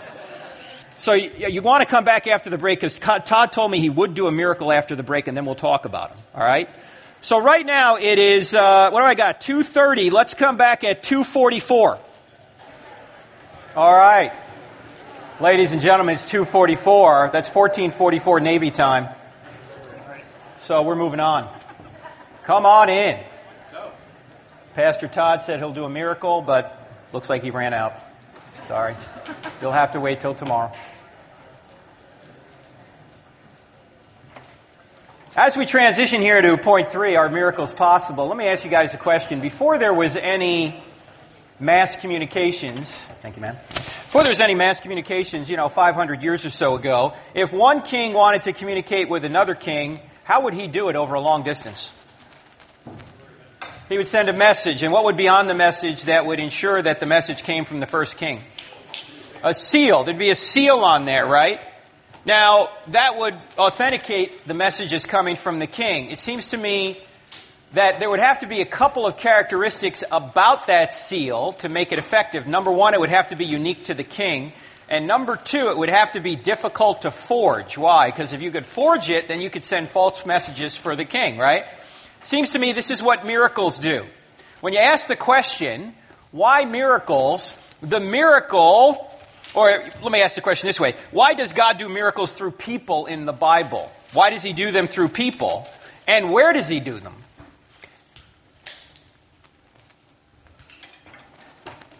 He does them around certain individuals who need a new sign so that people will listen to the prophet as speaking for God. Moses needs to convince somebody he speaks for God, then God does miracles through him. Jesus needs to tell people he's the Messiah, God does miracles through him. Okay? That's the reason for miracles in the Bible. Now, how many miracles are there in the Bible, approximately? Does anyone know? Approximately. Ballpark. 1 billion. No. About 250, depending upon how you count them. Some of them are bunched up, that kind of thing. But let's just take that from Moses to Jesus. That's about a 1,500-year period. Okay? So if you get a miracle, if you get 250 miracles spread over a 1,500-year period, how often do you get a miracle? You get one miracle every, math majors? Every 6 years, right? But is that the way they occur in the Bible? You get a miracle, and then 6 years later another miracle, and then 6 years later another. Now, how do they occur? They occur in bunches. They occur around people like Moses, Elijah, and Elijah, and Jesus and the apostles. Why? Because these are people with new revelation that need new confirmation. That the miracle confirms the message, the sign confirms the sermon. The purpose of the miracle is to authenticate that this individual speaks for God. Moses says to God, why is Pharaoh going to believe me? Don't worry, Moses, you'll be able to do some miracles. I'll do them through you. And Pharaoh will finally relent. Okay? That's the purpose of miracles. Notice there are no miracles in the Bible just done for entertainment. In fact, there are no miracles in the Bible where the benefactor is the guy doing the miracle. In fact, Paul couldn't even heal some of his own friends. He couldn't heal himself. The miracle is done to confirm a message from God. By the way, do you notice that Jesus' miracles are in 3 basic categories? What are they?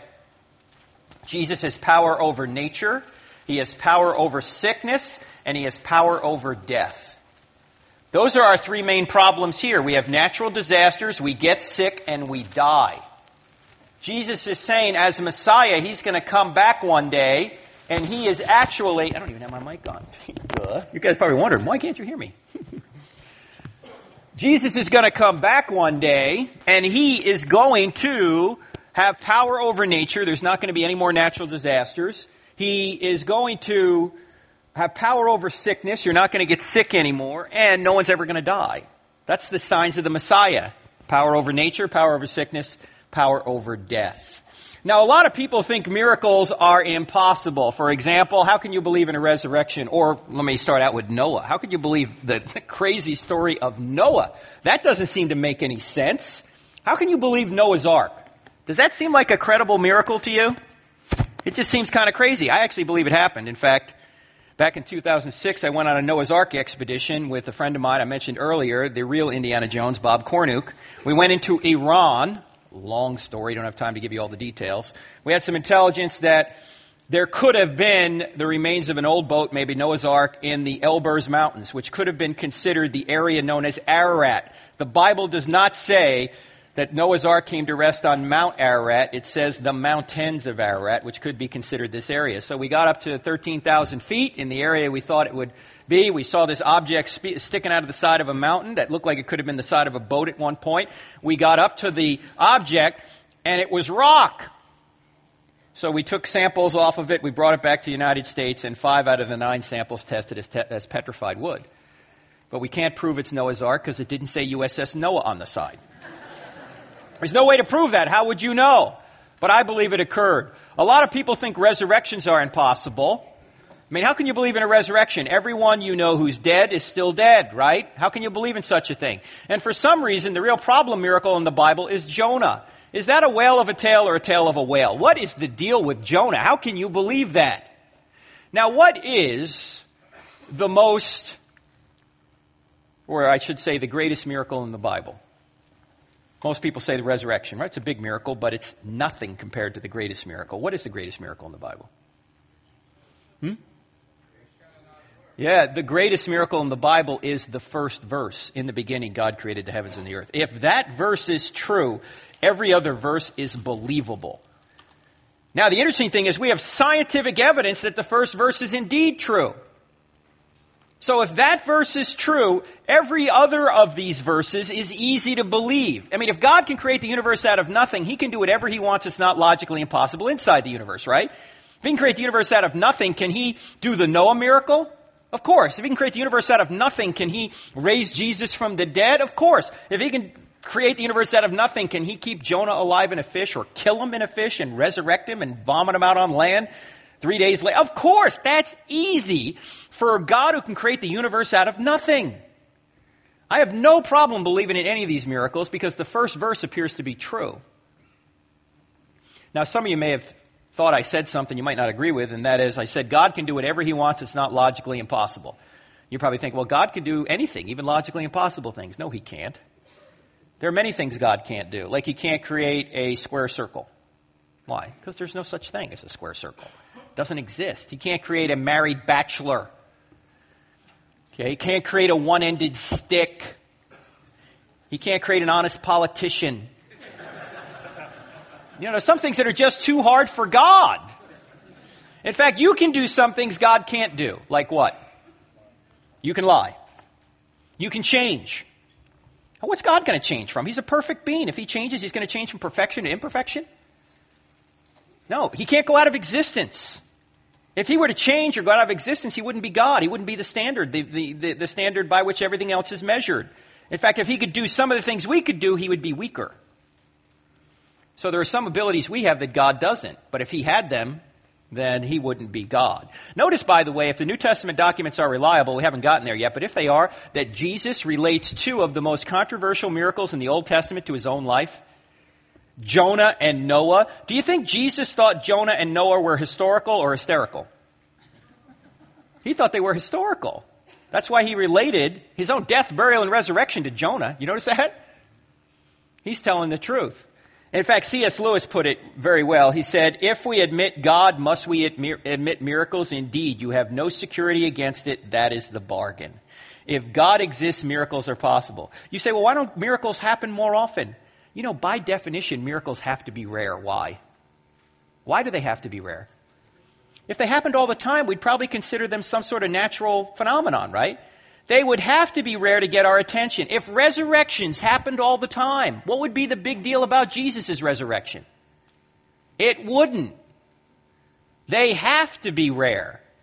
And they are. That's why they get our attention when they happen.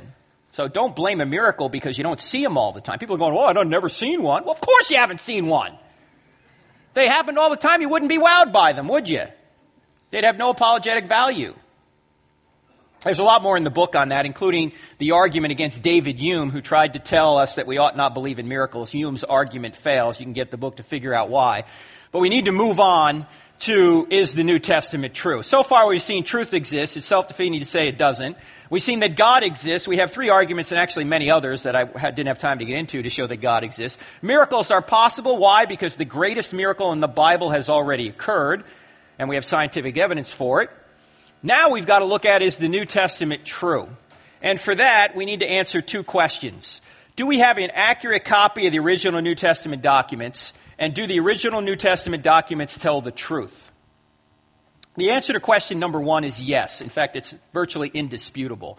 We know what the original New Testament documents said. In fact, there's a whole chapter in the book on this, chapter 9. How many people in here, by the way, have heard of Bart Ehrman? Has anyone heard of this guy? Oh, okay, sophisticated crowd, you have heard of him. You may have heard that Bart Ehrman tried to suggest in 2005 that the answer to question number 1 is no. He wrote a book called Misquoting Jesus. He teaches at University of North Carolina, Chapel Hill. He was an evangelical who became an agnostic, really an atheist. And he wrote a book in 2006 called Misquoting Jesus, or 2005 called Misquoting Jesus. And he tries to say that we don't know what, in many cases, what the original New Testament document said, against virtually every other scholar. And in fact, you have one of the best scholars in the world on this right here in Dallas. His name is Daniel Wallace. Teaches at Dallas Theological Seminary. Okay? He's debated Bart Ehrman. Anyway, the book ought not be called Misquoting Jesus. It ought to be called Misquoting Ehrman. Why? I'll just give you 2 minutes on this. It's important. The very same year Bart Ehrman wrote Misquoting Jesus, which he wrote to a popular audience, he wrote another book with the greatest manuscript scholar of the last century. His name was Bruce Metzger. He taught at Princeton University. In fact, Metzger mentored Ehrman. And Ehrman dedicates Misquoting Jesus to Metzger. But they got together and updated an old work Metzger had written called The Text of the New Testament, an academic work. In Misquoting Jesus, Ehrman tries to say that the answer to question number 1 is no. In the book he writes to the academic world with Bruce Metzger, he says the answer to question number 1 is yes. Same year, same data. You go, what? Is Ehrman misquoting himself? Why would he do this? I'm only speculating now. I don't know why, but I'm speculating. When you write a book to the general public, most of the general public doesn't know any better. You can get away with saying something that isn't quite true. And you can sell a lot of books. In fact, if you write a book that says the Bible might be false, that gets you a spot on Colbert Show. That gets you a spot on The Daily Show with Jon Stewart. That gets you a New York Times favorable review. That gets you a review on NPR, right? You sell a lot of books that way. If you write a book that says, oh, the Bible's true, nobody pays any attention. But you can't get away with that to the academic world. They're going to call you on it. So, why would Ehrman do this? Maybe to sell books. That's all I can think of. Last time I saw Bart Ehrman, he was driving a very expensive Mercedes. I'm just saying. Okay, I'm just saying. And every time he writes a book now, it goes right to the top of the charts. Why? Because he's the darling of the media for saying this. But he doesn't even agree with himself. In fact, in the paperback edition of Misquoting Jesus, he admits that the answer to question number 1 is yes in an appendix he's interviewed in. He says, Metzger and I basically agree. He said, why would you even write this book then? We're going to spend our time on question number 2. The more interesting question, why? Well, you can have an accurate copy, but you can have an accurate copy of a lie, right? That's not going to do you any good. How do we know these folks were telling the truth? 6 lines of evidence. We're only going to cover 2 because we have limited time. I want to get to your questions, all right? I'm going to give you 6 lines of evidence, 6 lines of testimony that begin with the letter E. It'll help you remember this. They all begin with the letter E. Actually, there's a chapter in the book called The Top 10 Reasons We Know the New Testament Writers Told the Truth. These are just 6 of them. And as I say, we're only going to cover two. We have early testimony. We have eyewitness testimony.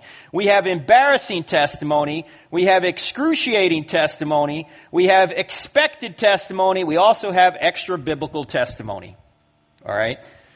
Now, I'll just say a couple of words about 1 and 2. We're actually going to cover embarrassing and excruciating. Early testimony, most, if not all, the New Testament documents written by 70 AD, before 70 AD. So it's early testimony. Secondly, the New Testament documents are filled with confirmed eyewitness details.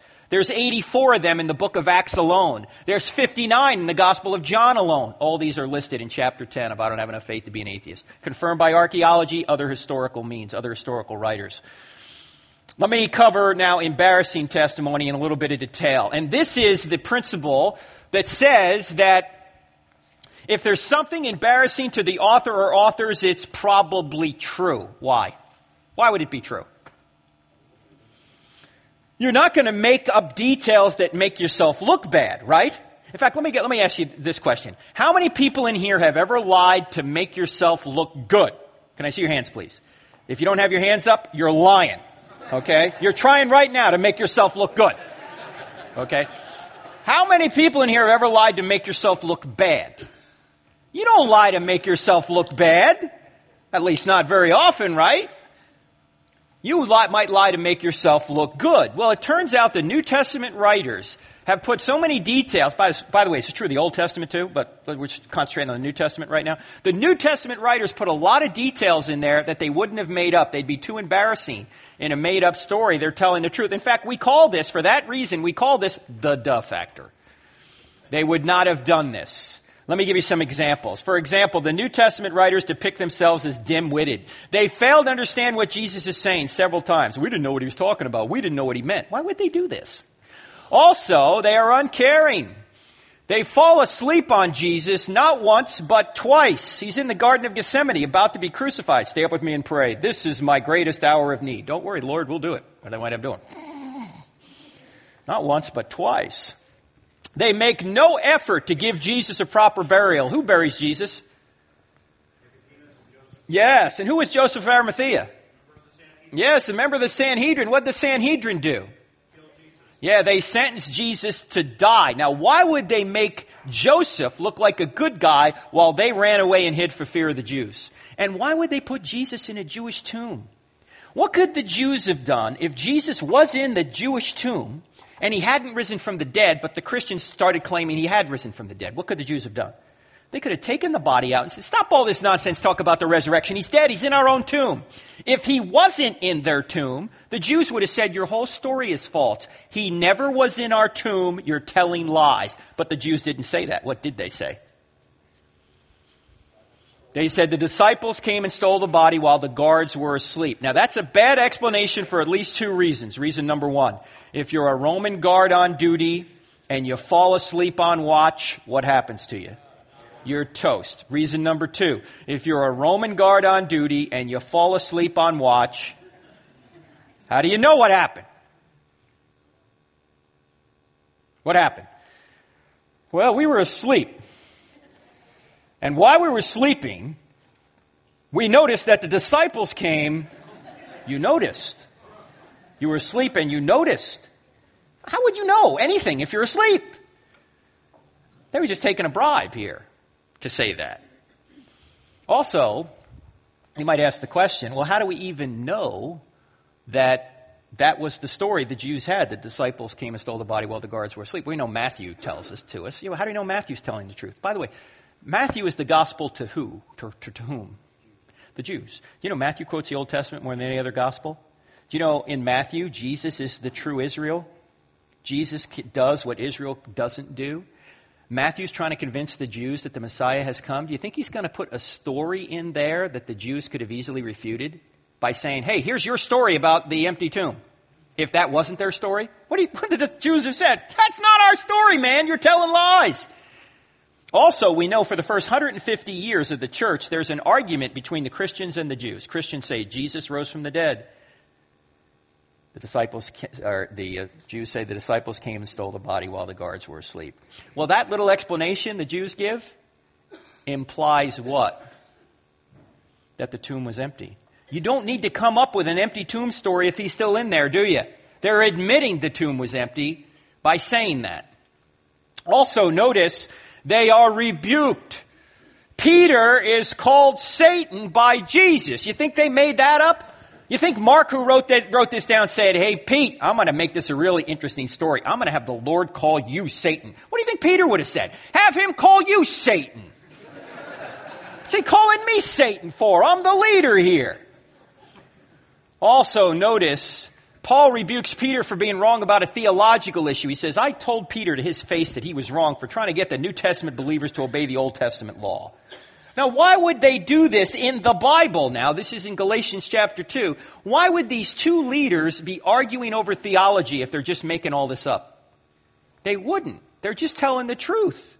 Paul had to dope slap Peter. You dope? What are you doing?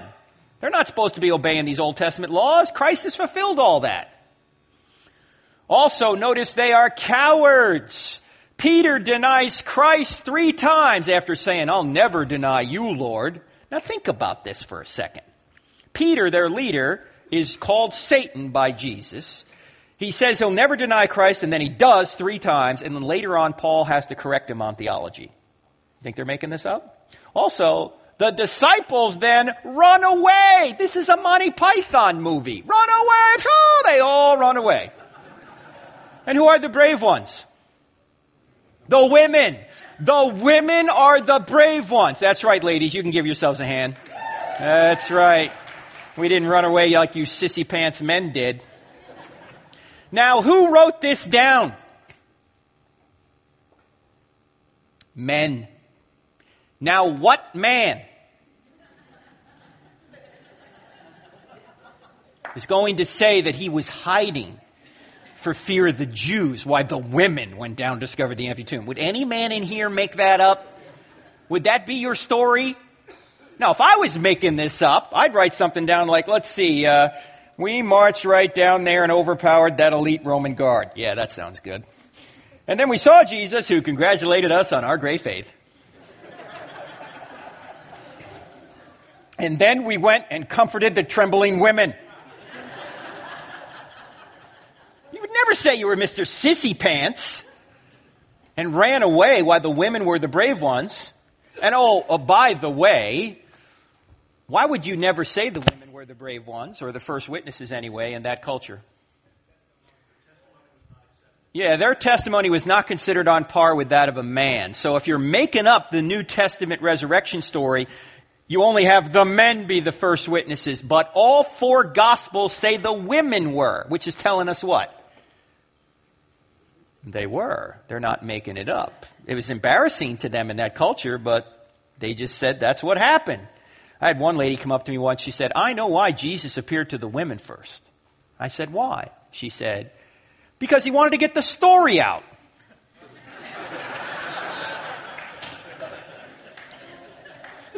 I said, that is an excellent point. I had not thought of that. Because ladies, when your man comes home from work, does he say much? Imagine Peter coming home that Resurrection Sunday, that very first Sunday. His wife sees him and says, hey, honey, anything happen at work today? Nah, same old, same old. What do you mean? I heard Jesus has risen from the dead just like he predicted. Is it true? Oh, yeah, it is. You got anything to eat around here? See, men don't say much. Also, notice that they are doubters. Despite being taught several times that Jesus would rise from the dead, the disciples are doubtful when they hear of his resurrection. Not only are they doubtful when they hear of his resurrection, check this out. They are even doubtful after they see him risen. This is Matthew 28:17. What happens in Matthew 28:19? Does anyone know? Huh? Yeah, right there, the Great Commission and the Ascension. The Great Commission. Remember, Jesus is standing there giving them the Great Commission. He says, go, therefore, make disciples of all nations. Notice he doesn't say make believers. That's why this church is doing it right. Make disciples of all nations, baptize in the name of the Father, Son, Holy Spirit, amen. And lo, I'm with you always, even to the end of the age. And then he ascends to heaven. And as he's given this, some are standing there going, you see that guy over there? Yeah. That guy over there is Jesus. Oh, come on, it can't be Jesus. He was just killed the other day. I'm telling you, it's Jesus. It can't be. He was killed. I saw the blood and water came out of the side after the spear went in. I'm telling you, it can't be Jesus. I'm telling you, it is. He was dead. It's Jesus. How do you know it's Jesus? Women told me. They're not making this up. Also, there's even potentially embarrassing details in here about Jesus, believe it or not. That if they were making this up, they wouldn't have said. For example, he's considered out of his mind by his own family who come to seize him and take him home. In Mark chapter 3, they think he's nuts. This is his own family. How many times you heard the intelligentsia say, well, you know, the gospel writers embellished Jesus and made him out to be God. Oh, really? Then why are they putting stuff in there like that? Also, notice he's deserted by many of his followers. In John chapter 6, he says, look, if you want to follow me, you must eat my flesh and drink my blood. And right there in the text it says, many of the disciples said, this is a hard teaching. We can't follow this guy anymore. Hey, if I was there, I'd say the same thing. Eat your flesh and drink your blood? What are you, a cannibal? I'm not following you either. And who would have made that up? Eat flesh, drink blood. That's not a made-up doctrine. He's not believed in by his own brothers. In John chapter 7, his own brothers don't believe in him. That's very, very embarrassing. We learn later, however, that James, the half-brother of Jesus, who wrote the book of James, is martyred by the Sanhedrin in the very city of Jerusalem. He's thrown off the Temple Mount. When he hits the ground, they find him still alive, so they bludgeon him to death. How do we know this? No New Testament document tells us this. Who tells us this?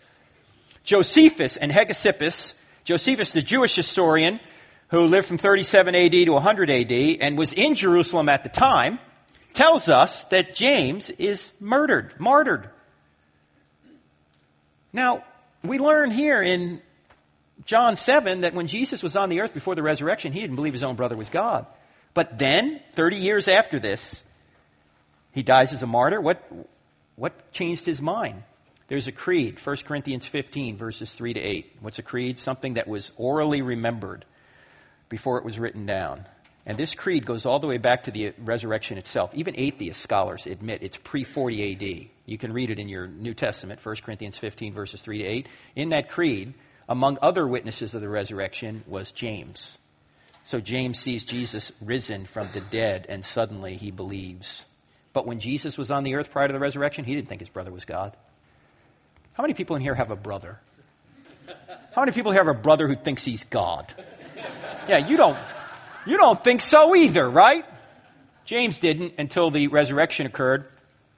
He's thought to be a deceiver. He turns off Jewish believers to the point that they want to stone him. In John chapter 8, he's talking to Jews who believed in him. He gets to the point in the conversation where he says, look, if you believed in Abraham, you ought to believe in me because I knew Abraham. And they said, wait, you're not even 50 years old. How did you know Abraham? And he said, before Abraham was born, I am. Immediately they picked up stones to stone him. Why? Who is he claiming to be? He's claiming to be Yahweh. What's that a quote from? Yeah, that's a quote from Exodus 3:14, the burning bush. You remember when God appeared to Charlton Heston? Moses says to God, who should I tell the Israelites you are? And God says, tell them I am sends you. What does I am mean? I am means the self-existent eternal one, the unmoved mover, the first cause, the sustaining cause of the universe. He's claiming to be Yahweh. That's why the Jews picked up stones to stone him. They knew exactly what he was claiming. It amazes me today. There are people out there who say that Jesus never claimed to be God, like Jehovah's Witnesses. When they come to my door, I go, come on in. Have a seat. You want something to drink? They just came the other day, as a matter, about a week ago. Actually, I was just about to leave, so I'm standing out on my step talking to them, and I say, look, before we get to the watchtower, can I just ask you one question? Yeah, sure. If Jesus never claimed to be God, then why did they kill him? For saying love your neighbor? Did you hear what Jesus just said? Yeah, he said love your neighbor. We can't tolerate that. You must die. No, you don't get killed for saying love your neighbor. You get killed for claiming to be God. Why? Because in a Jewish context, that's blasphemy. In a Roman context, that's sedition. In fact, early on in the Roman Empire, right after Christianity began, most of the Roman Empire considered the Christians as atheists. Why? Because they wouldn't worship the Roman Godhead. And they knew they weren't Jews. So they thought they were atheists. So that's why Jesus was killed. He was killed because he claimed to be God. Otherwise, there's no way to explain why he was killed. Certainly, he wouldn't get killed for skipping around saying, love your neighbor. That's not going to get you killed. But claiming to be God will. Also, he's called a madman. He's called a drunkard. He's called demon-possessed. Hey, that's real flattering, isn't it? He has his feet wiped with the hair of a prostitute, which easily could have been seen as a sexual advance. And oh, by the way, do you notice that there are 2 prostitutes in the bloodline of Jesus? Do you think Luke and Matthew got together and said, you know what? We need to spice up the Messiah's bloodline a little bit. Let's put a couple of prostitutes in there. Yeah, that reads a little better now, doesn't it? Do you notice, even though, I can't remember which one does this, but one of the, either Matthew or Luke, when they get to Bathsheba, they don't even mention her name. What does it say? It says Uriah's wife. Yet Bathsheba's in the bloodline of Jesus. You see, the Old Testament has embarrassing details in it too. Do you think any Egyptian historian would talk about the adultery of the Pharaoh? Do you think any Egyptian historian would talk about the Exodus? That some Hebrew prophet kicked Ra's butt without any weapons? No, nobody's going to record that. But the Old Testament and the New Testament writers record all the embarrassing warts and faults of the supposed heroes. Also notice that he's crucified despite the fact that anyone who's hung on a tree is under God's curse. If you're making up a Messiah to the Jews, you don't hang him on a tree. Why? Because according to Deuteronomy 21:23, that individual is under God's curse. Well, Jesus was under God's curse. What curse? Yeah, the curse of sin, we put him under. But if you were making this up, you wouldn't say this. In fact, the Jews were looking for a political Messiah, not a sacrificial Messiah. That's why they missed him the first time. There's more on embarrassing testimony in the book, but I want to move on to excruciating testimony and then get to your questions. Excruciating testimony, and by the way, we get this word excruciating, it means out of the crucifixion.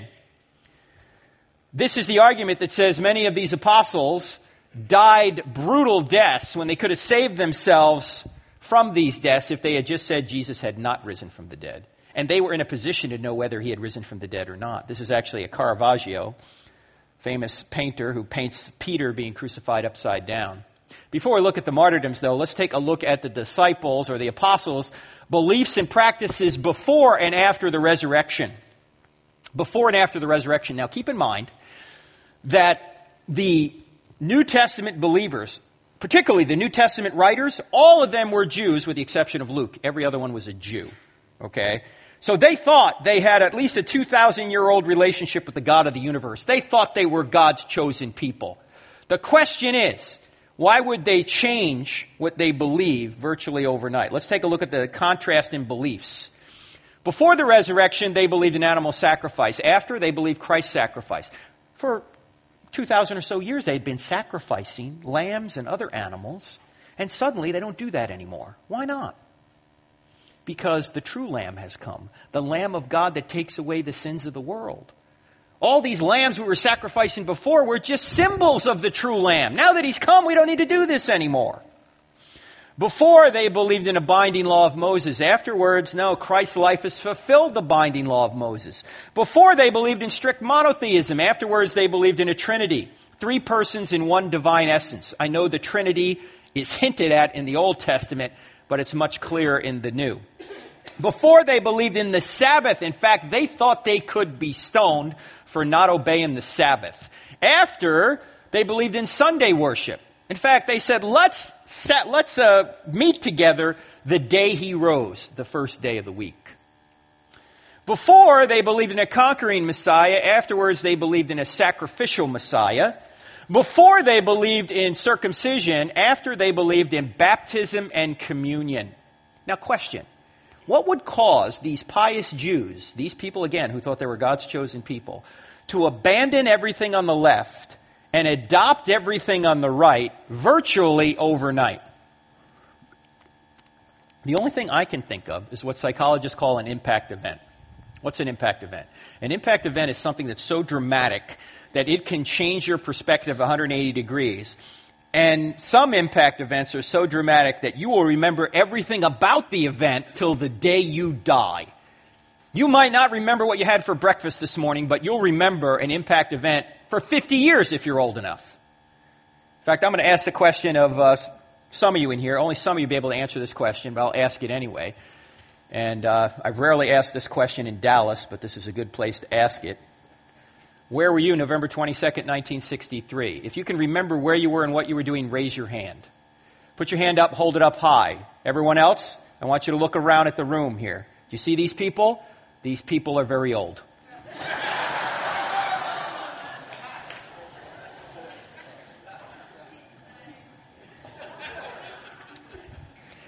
November 22nd, 1963 is my earliest memory. I was 2 years old in 2 days. I'm 51 years old now. I know. I look like I'm not a day over 50. I understand. Anyway, I was 2 years old in 2 days, and I was standing in the living room, and my mother was sitting on an ottoman in front of the TV, weeping uncontrollably. I said, "Mommy, what's the matter? What's the matter?"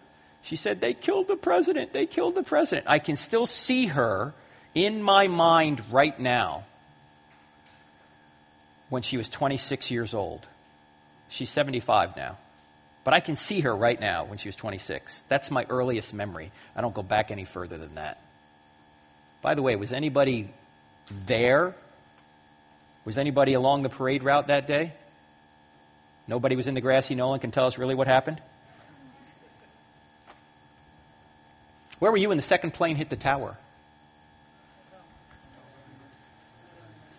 You know where you were and what you were doing, right?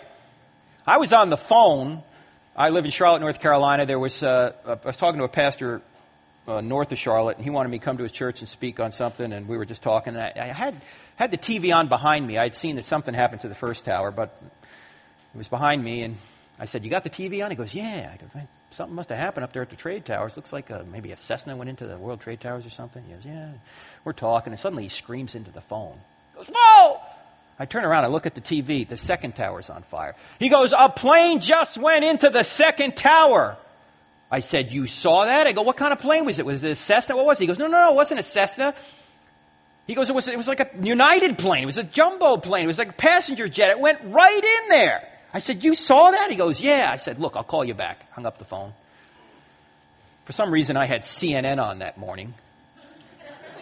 The Communist News Network. Anyway, I'm not making this up. The commentator on CNN said this: "One has to think there's some sort of navigational error here." I said, "Navigational error? You doofus. This is the clearest day in the history of the Big Apple. What do you think, Stevie Wonder's flying the plane? I mean, come on." I got on the phone after that. I called the pastor back the next day. I said, "We're going to come to your church and talk about Islam, because that's what this is related to. This is terrorism." Now, 9/11 was what, 11 and a half years ago? And most of you in here can remember where you were and what you were doing that day when that news hit. But if I asked you where you were March 11th, 2013, which was like 20 days ago, there's nobody in here that could tell me. Why? Unless there was an impact event that day. There was no impact event that day. You're going, let me look at my iPhone. What was I doing that day? Do you think a resurrection would have been an impact event? Do you think if Jesus really rose from the dead, they would have remembered everything they were saying and everything they were doing, and they would remember everything Jesus was saying and everything Jesus was doing until the day they died? They'd have no trouble remembering that, would they? That's the only way I can figure out why they would have abandoned everything on the left for everything on the right virtually overnight. An impact event. In fact, here's a question to ask. What did the New Testament writers have to gain by making up a new religion? What did they have to gain by saying that Jesus had risen from the dead? Remember, these were Jews. Well, first they got excommunicated from the synagogue. Then they got beaten, tortured, and killed. Last time I checked, that was not a list of perks. Right? Hey, we're going to start a new religion. We are? Yeah, what's it going to get us? Well, at first it'll get us excommunicated, and then it'll get us beaten, tortured, and killed. Well, sign me up! Why haven't we thought of this earlier? What a great idea. No, they wouldn't have done that. In fact, they had every motive to say the resurrection did not happen, not every motive to say it did. I get this question a lot, perhaps you do as well. Are there any non-Christian sources that talk about Jesus and the apostles? And there are. In fact, that's what extra-biblical testimony is, the E in this series of evidences here. Don't have time to get into it. But the bottom line is there are 10 ancient non-Christian sources within 150 years of Jesus that briefly mention Jesus and the apostles. And when you compile their references, you get a story congruent with the New Testament. However, you know what the question presupposes, or the assumption behind the question is this. You can't trust these people because they were the religious people that wrote this down, right? You need secular writers because they're unbiased. What a bunch of bunk. Think about this for a second. Who had everything to lose by writing this down? The people who wrote it down. Yet they wrote it down anyway. Why would they do that? Unless it was true. J. Warner Wallace is a cold case homicide detective. For the past 25 years or so, he's been a cold case homicide detective in Torrance, California. In fact, he was just on Dateline about 3 weeks ago because he just solved another whole cold case homicide from like 30 years ago. And he was an atheist. He became a Christian. He just wrote a book called Cold Case Christianity. He's going to come help teach our Cross-Examine Instructor Academy in August, where we teach people how to present this information. And in his new book, he says in all of his years of doing this, there's really only 3 motivations for a conspiracy or a murder or a major crime. Here are the 3 motivations. Number 1, there's some kind of financial gain to be had. That might convince somebody to commit a crime. Secondly, there's some sort of relational connection, either sexual passion or otherwise. Or number 3, power is to be gained by the crime. In other words, money, sex, power. Sound familiar? The New Testament writers didn't gain any of that. They never gained money from this. They certainly didn't get girlfriends because of it. And they got no power. In fact, power was imposed on them. So there's no known motivation for such a conspiracy to lie and make all this up. In fact, why would they die for a known lie? You say, wait, Frank, are you telling me that martyrdom proves Christianity? Because if that's the case, we got a problem because, Muslims have martyrs. Surah 4, verse 157, 4th chapter in the Quran, says that Jesus never died. He was taken straight to heaven. A substitute was put in his place. Of course, the New Testament documents say he did die and rise from the dead. They both can't be true. Either the Bible is true on that point or the Quran is, but not both. Yet they both have martyrs. So is this just a wash then? You can't use martyrdom as an argument. Actually, you can. Why? Because there are a number of differences between the Muslim martyrs of today and the New Testament martyrs of New Testament times. But let me just give you the one for our purposes here. The Muslim martyrs don't have any evidence they're going to get the 72 virgins or whatever if they fly a plane into a building. They just have faith. But the New Testament martyrs saw Jesus, touched Jesus, ate with Jesus. They verified with their own senses that Jesus had risen from the dead. And they went to their death saying so when they could have avoided that. See, many people will die for a lie they think is the truth. Nobody will die for a lie they know is a lie. And the New Testament writers were in a position to know whether it was a lie or not, and they went ahead with it anyway. You can't get better evidence than that unless you were there yourself. So, let me sum this up. we have early eyewitness, embarrassing, excruciating, expected, and extra-biblical testimony. The only one I haven't mentioned is expected. That deals with Old Testament prophecy. And some Christians say, there's 300 references to Jesus in the Old Testament. I think you're overstating the case. If you just had one, it would be enough. And the one, if I only had one that I would cite, it would be Isaiah chapter 53. In fact, start in chapter, if you haven't read this yet, go to Isaiah 52, verse 13, and read to the end of chapter 53. And ask yourself as you're reading it, who is this about? It's an uncanny description of what Jesus did for us, written 700 years in advance. You say, how do we know it's written before Jesus? Because it's the greatest of the Dead Sea Scrolls. The great Isaiah scroll, 24 feet long, is right now in the Shrine of the Book Museum in Jerusalem. And in it contains all of Isaiah chapter 53. And we know that particular scroll dates from about 100 BC or earlier. So we know that scroll predates it. Of course, Isaiah is written much earlier, but that scroll shows it's prior to Jesus. It's an amazing prophecy. So, the conclusion for this is the New Testament's historically reliable. It's fact, not fiction. If it says Jesus said it, then Jesus really said it. If it says Jesus did it, then Jesus really did it. So let's go over the whole argument again. Does truth exist? The answer is yes. Of course, it's self-defeating to say it doesn't. Does God exist?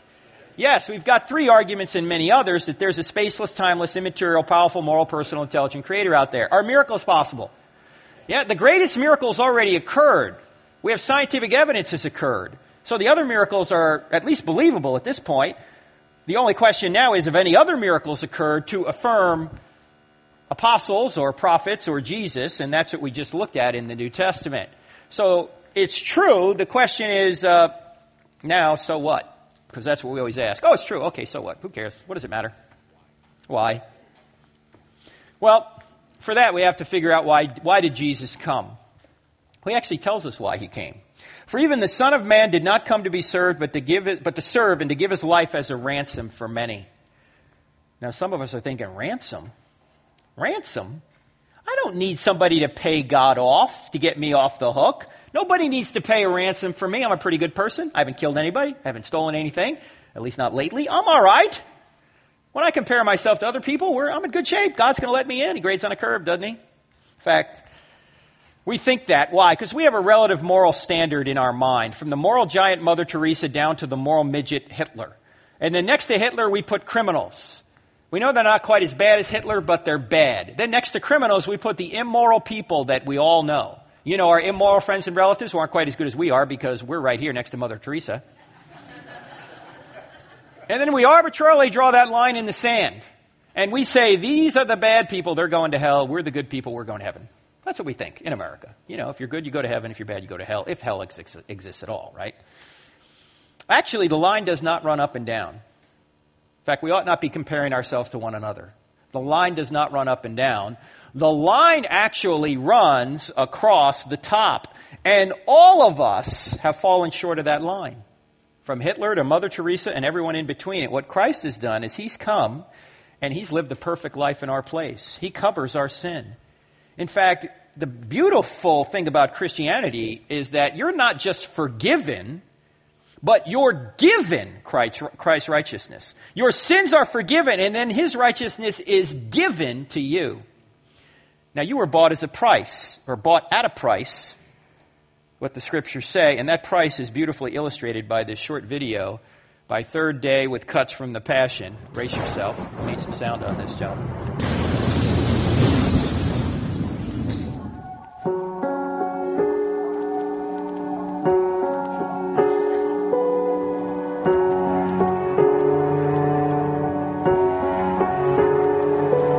As long as I remember, I've been walking through the wilderness, praying to the Father and waiting for my time. I've come here with a mission, and soon I'll give my life for this world.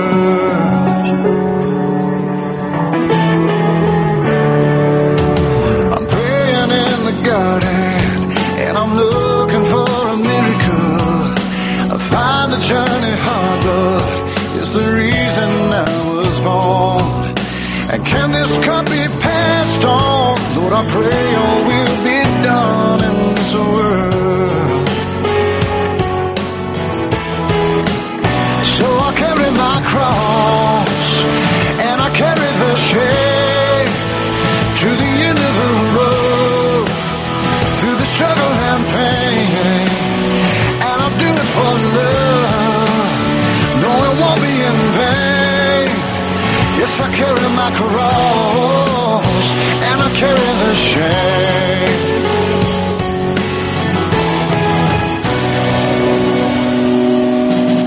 I feel like I'm alone here, and I'm treated like a criminal.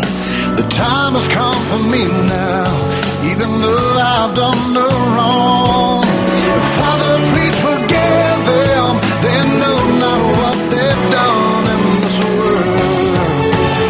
So I carry my cross, and I carry the shame to the end of the road, through the struggle and pain, and I'll do it for love. No, it won't be in vain. Yes, I carry my cross, and I carry the shame.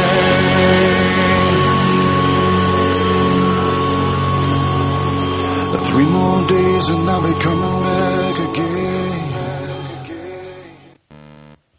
The purpose of his life was to be punished in your place. His life was a gift to you. Have you received his gift? If not, why not? Why wouldn't you? It's free. And if you have, does anyone know it? Or are you an undercover Christian? If they were to drag you into a courtroom like they do now in Pakistan and try and convict you of being a Christian, would you be convicted or would you be acquitted?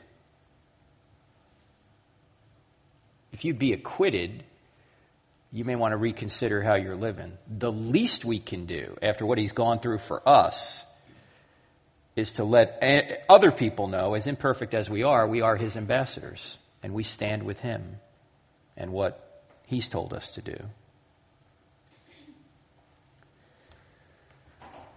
So what is the purpose of your life? Well, it's not a glorified Monopoly game.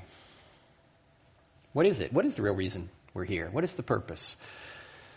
The purpose of life is the same purpose for which Harvard University began in 1636. Harvard University, that liberal institution in Massachusetts? How can that be? Because John Harvard started Harvard University. He was a clergyman. In fact, most of our major universities early on were started by evangelical Christians because they believed education was important. Why? For this reason. The purpose of this institution is to let every student be plainly instructed and earnestly pressed to consider well the main end of his life and studies is to know God and Jesus Christ, which is eternal life, John 17:3, and therefore to lay Christ in the bottom as the only foundation of all sound knowledge and learning. The purpose of life is to know God and to make him known. And when we say know, we don't mean intellectually like we talked about before. It's not just belief that. It's belief that and belief in. Because you can know that God exists and still not want him and still not trust in him. And by the way, everybody in here can know God and certainly make him known differently. That's why you need a body. You'll know people I'll never know. Maybe I know people you'll never know. You have gifts I'll never have. Maybe I have gifts you'll never have. That's why the whole body has to come together for this. Everybody has a purpose to know God and to make him known.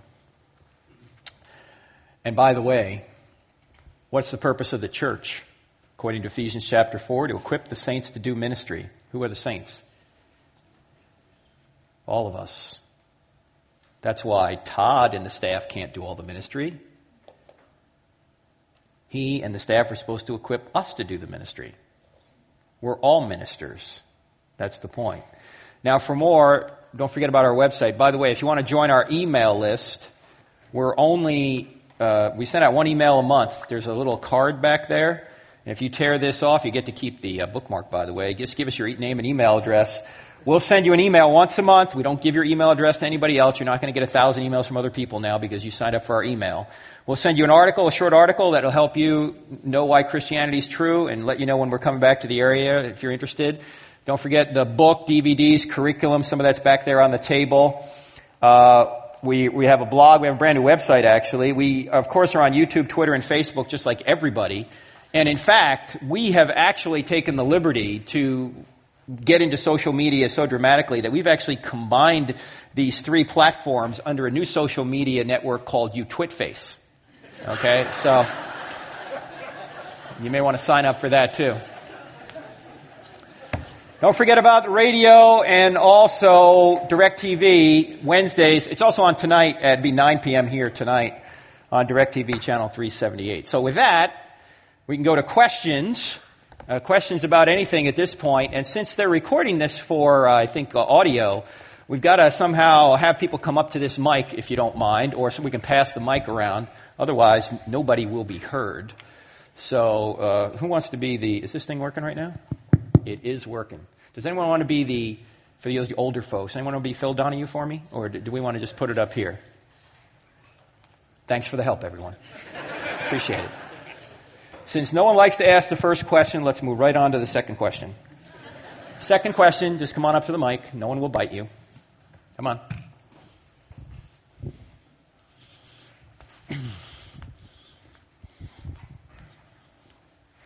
Give the man a hand. He's brave.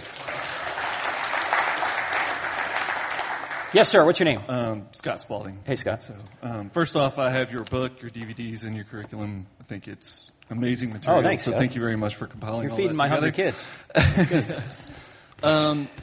I've entered into several discussions with people who, based on the moral argument, bring up the discussions that many evil men, like Hitler, Joseph Stalin, Joseph Kony, have all professed to be Christians at some point. And even Christopher Hitchens, during your discussions with him, said that if God really does exist, that he is evil.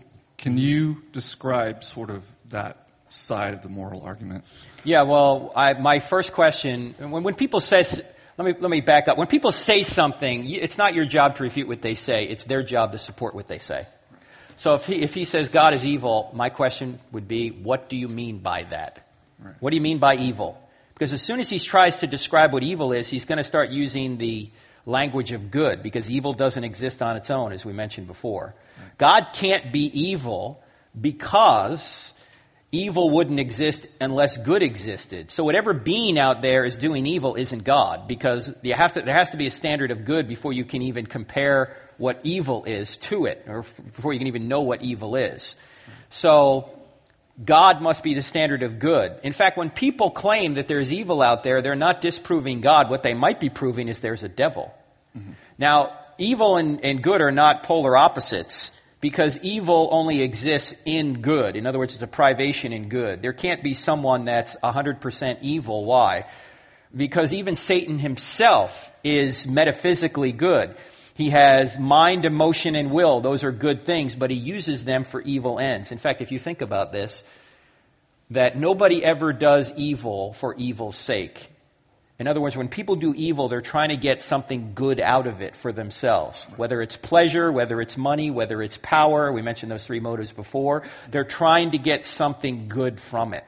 The bigger question, as Ravi Zacharias puts it, is not why doesn't God do away with evil, is why doesn't God do away with pleasure? Think about that for a second. If God did away with pleasure, we'd have no motive to do evil. Right? Because what would we be trying to get by doing evil if we can't get pleasure or something good?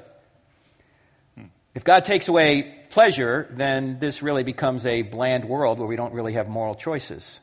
Right? So we have both pleasure, we have both good and evil. And this is a world where that is allowed to develop character in us. So Hitchens, as you know, in fact, I tried to ask him in the debate, what is evil? And he makes a joke out of it. He says, religion. Religion's evil. Right. I'm asking him the question metaphysically. I'm not asking him the question, what do you think is evil? I'm trying to ask, what is evil ontologically, to use a philosophical term? What is it? Well, it doesn't exist on its own. It only exists in good. So going back to your point, though, about what they call, all these people they claim they were Christians, okay? Well, you can claim anything you want. I certainly don't think that Hitler's maxim was love God and your neighbor, okay? That was not his maxim. So I don't think they were Christians, quite obviously. In fact, Stalin decidedly wasn't. Stalin went to seminary early on, rejected it, and on his own deathbed shook his fist at God one last time. He certainly wasn't a Christian. And another reason why I brought that up is, I failed to mention this in the question, they usually bring up 2 Kings 2, 23 through 24, in which Elisha is mocked by 42 children, I think. And God brings 2 bears in and kills these 42 children. And his comparison was that here God is killing these 42 children. Look at Hitler. And I was saying, are you really saying that Hitler is better than God? Because God only killed 42 children? And well, first of all, you have to look at that text. It turns out not to be 42 children, but 42. It's like a gang, right? Secondly, God is the giver of life. He can take life whenever he wants. We had this question last night at UT Dallas, by the way. All these Old Testament questions about the Canaanites and all that, you just have to ask one question. And this is the question. Can God murder people? No, he can't murder people. Why? He's God. He can take life whenever he wants. We can murder people because we're not God. Murder is when an individual who doesn't have the authority takes the life of an innocent human person. God can take our lives anytime he wants. He's the creator of life. He can take it anytime he wants. He can take our lives whether we're 2 years old or 82 years old. That's up to him. And if he has reasons, moral reasons for doing so, that's up to him. He's God. And in fact, people don't really die. They just change location. Right? They go from this life to the next life. I mean, if God exists, and if there's an afterlife, they go from this life to the next life, and God can decide to do that at any time. He's totally up to him. By the way, in the book, The Case for Faith, that Lee Strobel wrote, he interviewed Norman Geisler, my co-author on this book, I Don't Have Enough Faith to Be an Atheist, on that very question. So get that book. He goes into a lot of detail on that very question about the 2 Kings passage. Sounds great. Thank you. All right, thank you. Anybody else? Oh, come on, there are more questions than that. Yes, ma'am. And by the way, you guys can, get up before she's done to save time. Yes, ma'am. What's your name? Deborah. Hey, Deborah. My question is about the law of attraction. Can you speak to that? The law of attraction. What do you mean by the law of attraction? That it's kind of like the law of gravity. It's a law that if you attract what you think about. And like Napoleon Hill kind of stuff? Yeah. And when I hear about the law of attraction, I think of God. But I'm presuming that not everybody who believes and benefits from the law of attraction is a Christian. So I don't know much about the law of attraction, so I'd probably be saying something I ought not say. But if you are what you think about, then most men would be women.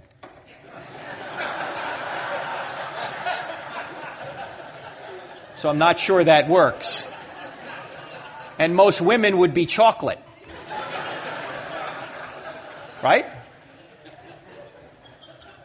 Yes, ma'am. What's your name? Haley. Hey, Haley. Okay. I get really nervous. No, you're fine. Go ahead. You stated that the origin of goodness was God, which I believe with. What do you say to people who say that the origin of goodness is maybe from social conditioning or pragmatism or some form of hedonism? Okay, excellent question. It is.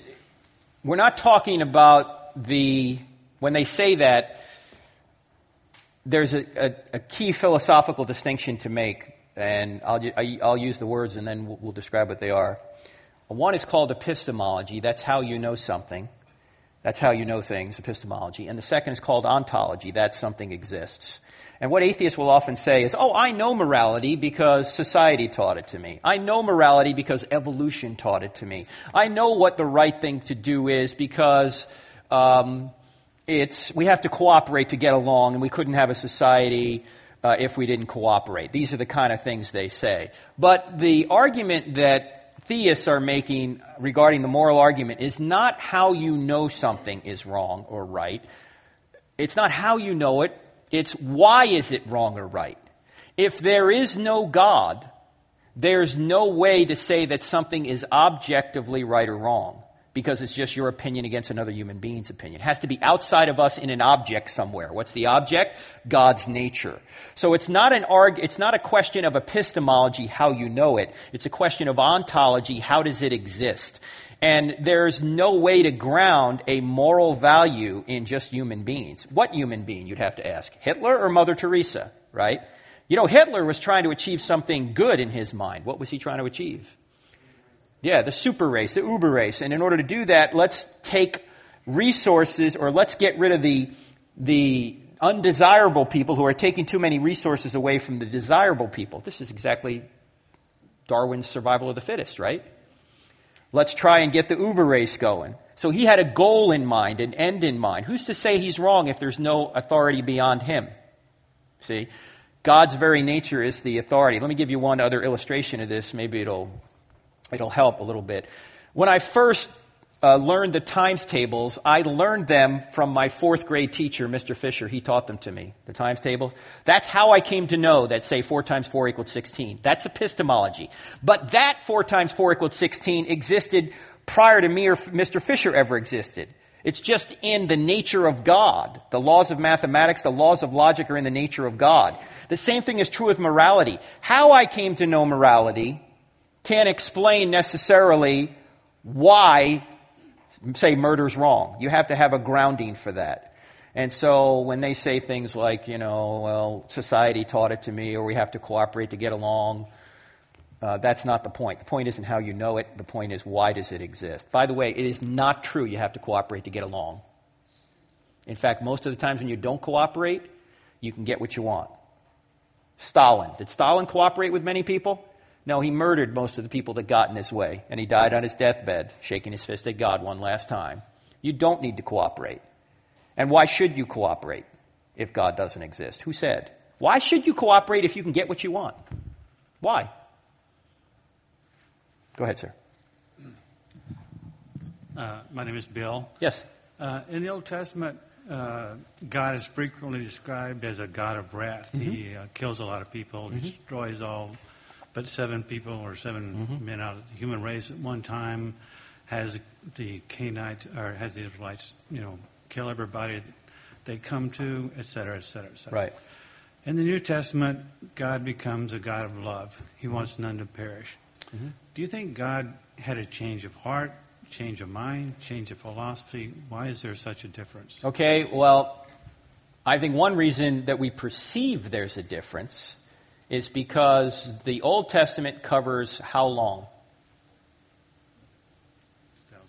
Covers, well, let's just say if we go from Abraham to Jesus, say 2,000 years, right? If you go prior to Abraham, obviously much longer. How much longer, we don't know. Thousands of years. How long does the New Testament cover, historically?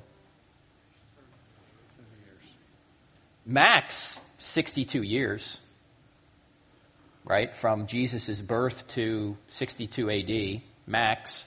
Let's say 70, round it off to 70, right? And I submit to you that if the New Testament covered 2,000 years instead of 70, you'd see a lot more judgment.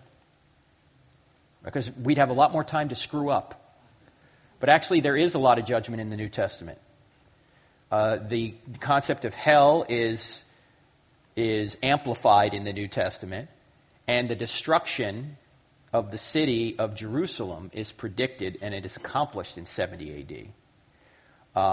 Secondly, I think in the Old Testament, love is mentioned more than it is in the New Testament. Of course, it's a longer document.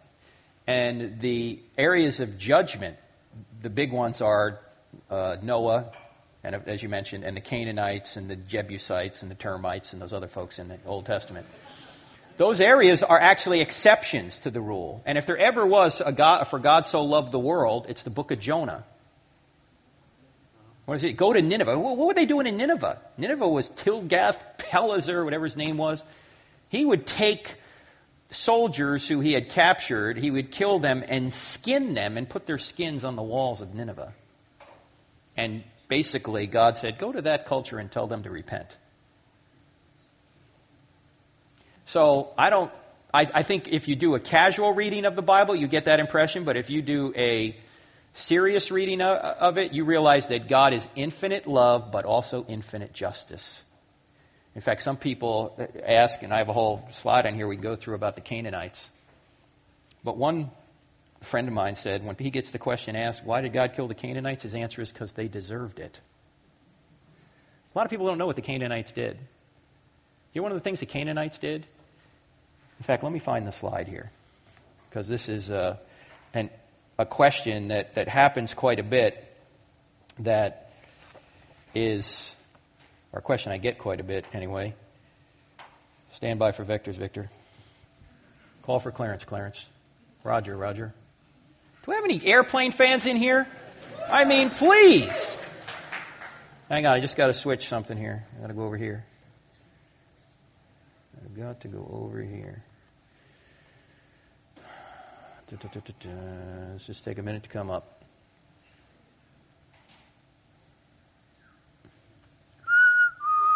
Don't you love that swirling beach ball? If you're a Mac guy. Was it immoral for God to kill the Canaanites? Whoa. Stand by. First of all, when atheists bring this up, I always ask them, if there is no God, why is any Old Testament, so quote-unquote, atrocity wrong? Because they have no standard by which to judge the Old Testament wrong. Because if there is no God, there's no such thing as good, so there can be no such thing as evil. But it's a good question for our worldview. If they say, well, let's assume God exists, it's a problem in your worldview. Okay, fair question. Next question is this. Is God arbitrary, or does he give reasons for judging people in the Old Testament? Does he give reasons? Of course, he doesn't just wake up one day like a mafia boss and go, Canaanites, want them dead. In fact, he sends 400 years of warnings to the Canaanites to stop doing what they're doing. Why? What are they doing? This is Molech, the god Molech. Do you see, this is a kind of a bull head and a kind of a human frame here. Well, they would heat this metal god up and put their children on the arms of this god. And this God would get so hot that when the children, as old as 4 years old, were placed on the arms, obviously the children would scream. And so the musicians would pound the drums louder so the parents couldn't hear their own kids screaming. Now, everywhere I go, I hear atheists saying, if God is a good God, why doesn't he stop evil in the world? And here's an instance where he steps in and does it, and the atheists are complaining. You notice that? In fact, why complain that God doesn't stop evil, but then he complains when he does? Or then complain when he does. In fact, I was at Michigan State another time, and I could tell that some people in the audience were atheists, and one guy was sitting over there like this the whole time. And I could tell he was an atheist, because he didn't even laugh at the Simpsons clip. You know, he was just sitting there going, I don't like this guy. So I knew it was going to be trouble as soon as the Q&A began. So as soon as the Q&A began, he shot his hand up. I said, yes, sir, question. He said, if there is a good God, why doesn't he stop all the evil in the world? I said, sir, that's an excellent question, because if he did, he might start with you. And me, because we do evil every day, don't we? We always think of somebody, why don't you stop that guy over there? Why don't you stop her? We never think of ourselves. If God stopped all the evil in the world, he might start with us. Why is there evil? Because there's free will. Why is there free will? Because that's the only way you can have love. But if he took away free will, this wouldn't be a moral universe anymore. So, is God committing murder by ending lives on earth? That's a question I asked earlier. No, it's not murder for God. In fact, God has the right to usher people into the next life, whether they are 2 years old or 82 years old. People never die, they just change location. And we have to remember something about the Old Testament, which you're onto something here, Bill. The Old Testament theocracy was unique and temporary. It was not the ideal for all time, but means to a promised new covenant. Those laws in the Old Testament were only for Israel. They don't apply to us today. In fact, Jesus even pointed this out. And by the way, this is Paul Copan's book. I don't know if you've seen this book. Is God a Moral Monster? He has some good insights in there. But he says, contrary to the common neo-atheist caricatures, the Old Testament laws weren't the permanent divine ideal for persons everywhere. God informed his people that a new enduring covenant would be necessary. By the Old Testament's own admission, the Mosaic law was inferior and future-looking. This is why Jesus said about divorce, he said, I gave you, or Moses permitted you divorce because to divorce your wives because your hearts were hard, but it was not this way from the beginning. So God even tempered his judgment in certain instances to deal with the hard hearts of human beings. And by the way, it wasn't genocide either. Why? Because if you notice, God was concerned with sin, not ethnicity. In fact, as we read Old Testament prophets, they with God were angered about Israel's disobedience, and they threatened divine judgment on Israel and Judah more than they did on pagan nations. If you look at Exodus 32 and Numbers 25, God orders the killing of Jews who disobeyed. This isn't just Canaanites. These are Jews. All right? Thanks. Thank you, sir. By the way, Copan has a lot in that book you may want to avail yourselves of. Anyone else?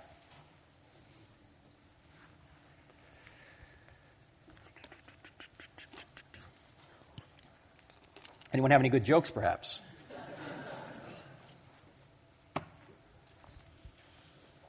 Yes, sir. What's your name? Alex. Alex is coming up. Hey, don't leave. I got an important video to show you. All right, if you have to leave, you have to leave. It's okay. We'll make fun of you as soon as you do. No, it's good.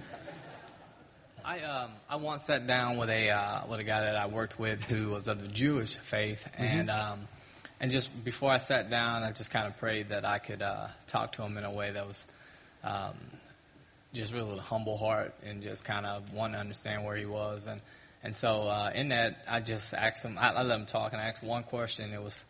I said, why did they make those sacrifices? In the Torah, like what was that about, the animals and everything? He says, well, for sin, And so I said, well, why don't they do that anymore? Good question. And he paused for a second, and he said, well, he says the temple was destroyed. And I don't know if that's a valid deal.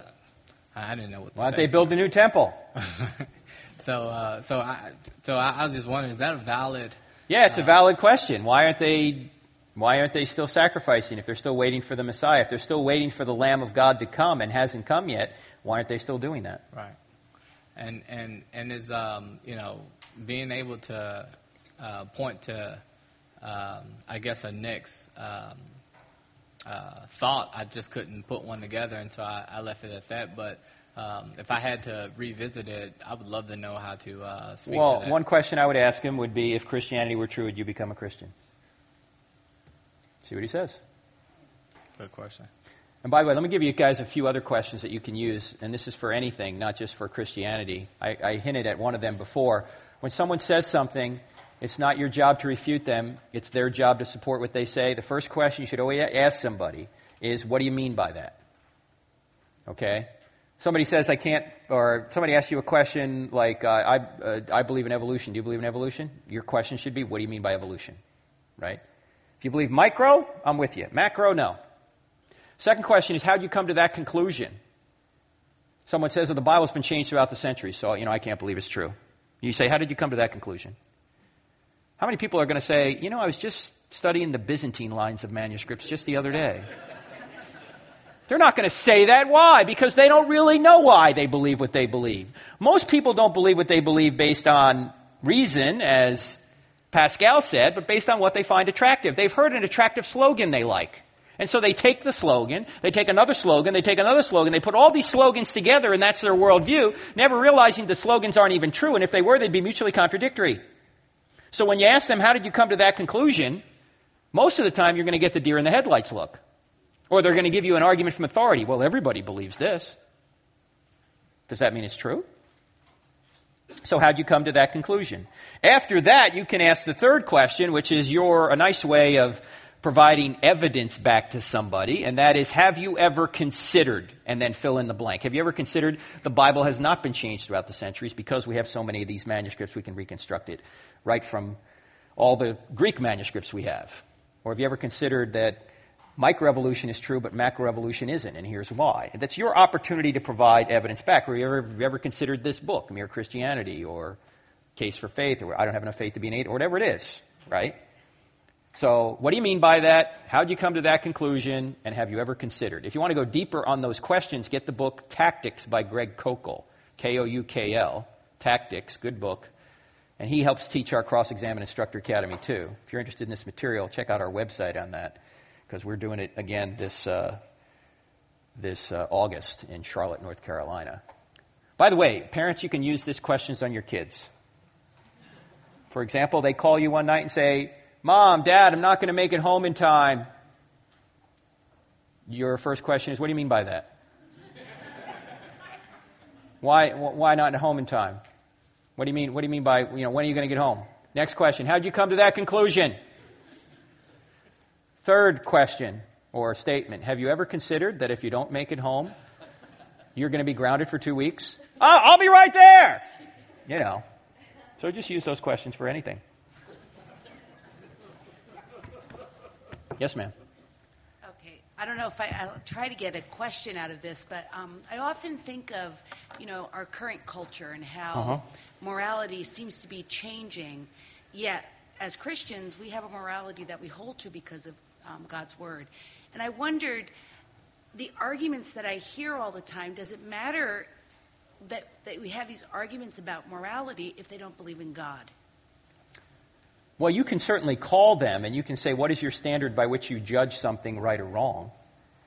Right. Like if they say, well, I believe in equal rights, like the same-sex marriage issue is big, as you know. What do you mean by equal rights? Should be your first question. Don't you realize that everybody already has equal rights, that every individual can marry a person of the opposite sex already, and that treats everybody equally? I mean, that's already the case. What you want is a right to marry somebody of the same sex. Well, I don't have that right either.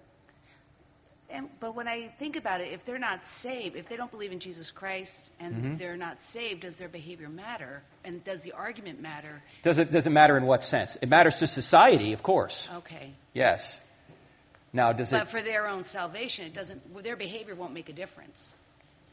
Well, if any of us are not covered in the blood of Christ, our behavior is just going to take us to judgment. Right. So the key is to try and get them saved, but that doesn't mean that you can't also argue for moral legislation in the public square. Like on this issue of same-sex marriage, in fact, I wrote a little book on it. I know it's very politically incorrect to talk about, but I'm telling you, that issue will shut down this church one day. And if you don't think I'm exaggerating, you just need to go to Canada. Because you couldn't stand up here and say what I'm saying right now without being fined or imprisoned in Canada. Because this is known as hate speech. Right. If you were to ever say, the Bible says that same-sex behavior, not attractions, there's a difference between attractions and actions. Mm-hmm. But same-sex actions are sinful. Pastor, let's go to jail. Sweden, same thing. Sure. And you know why this is happening? Because Christians are silent. That's why. Thank you. All right.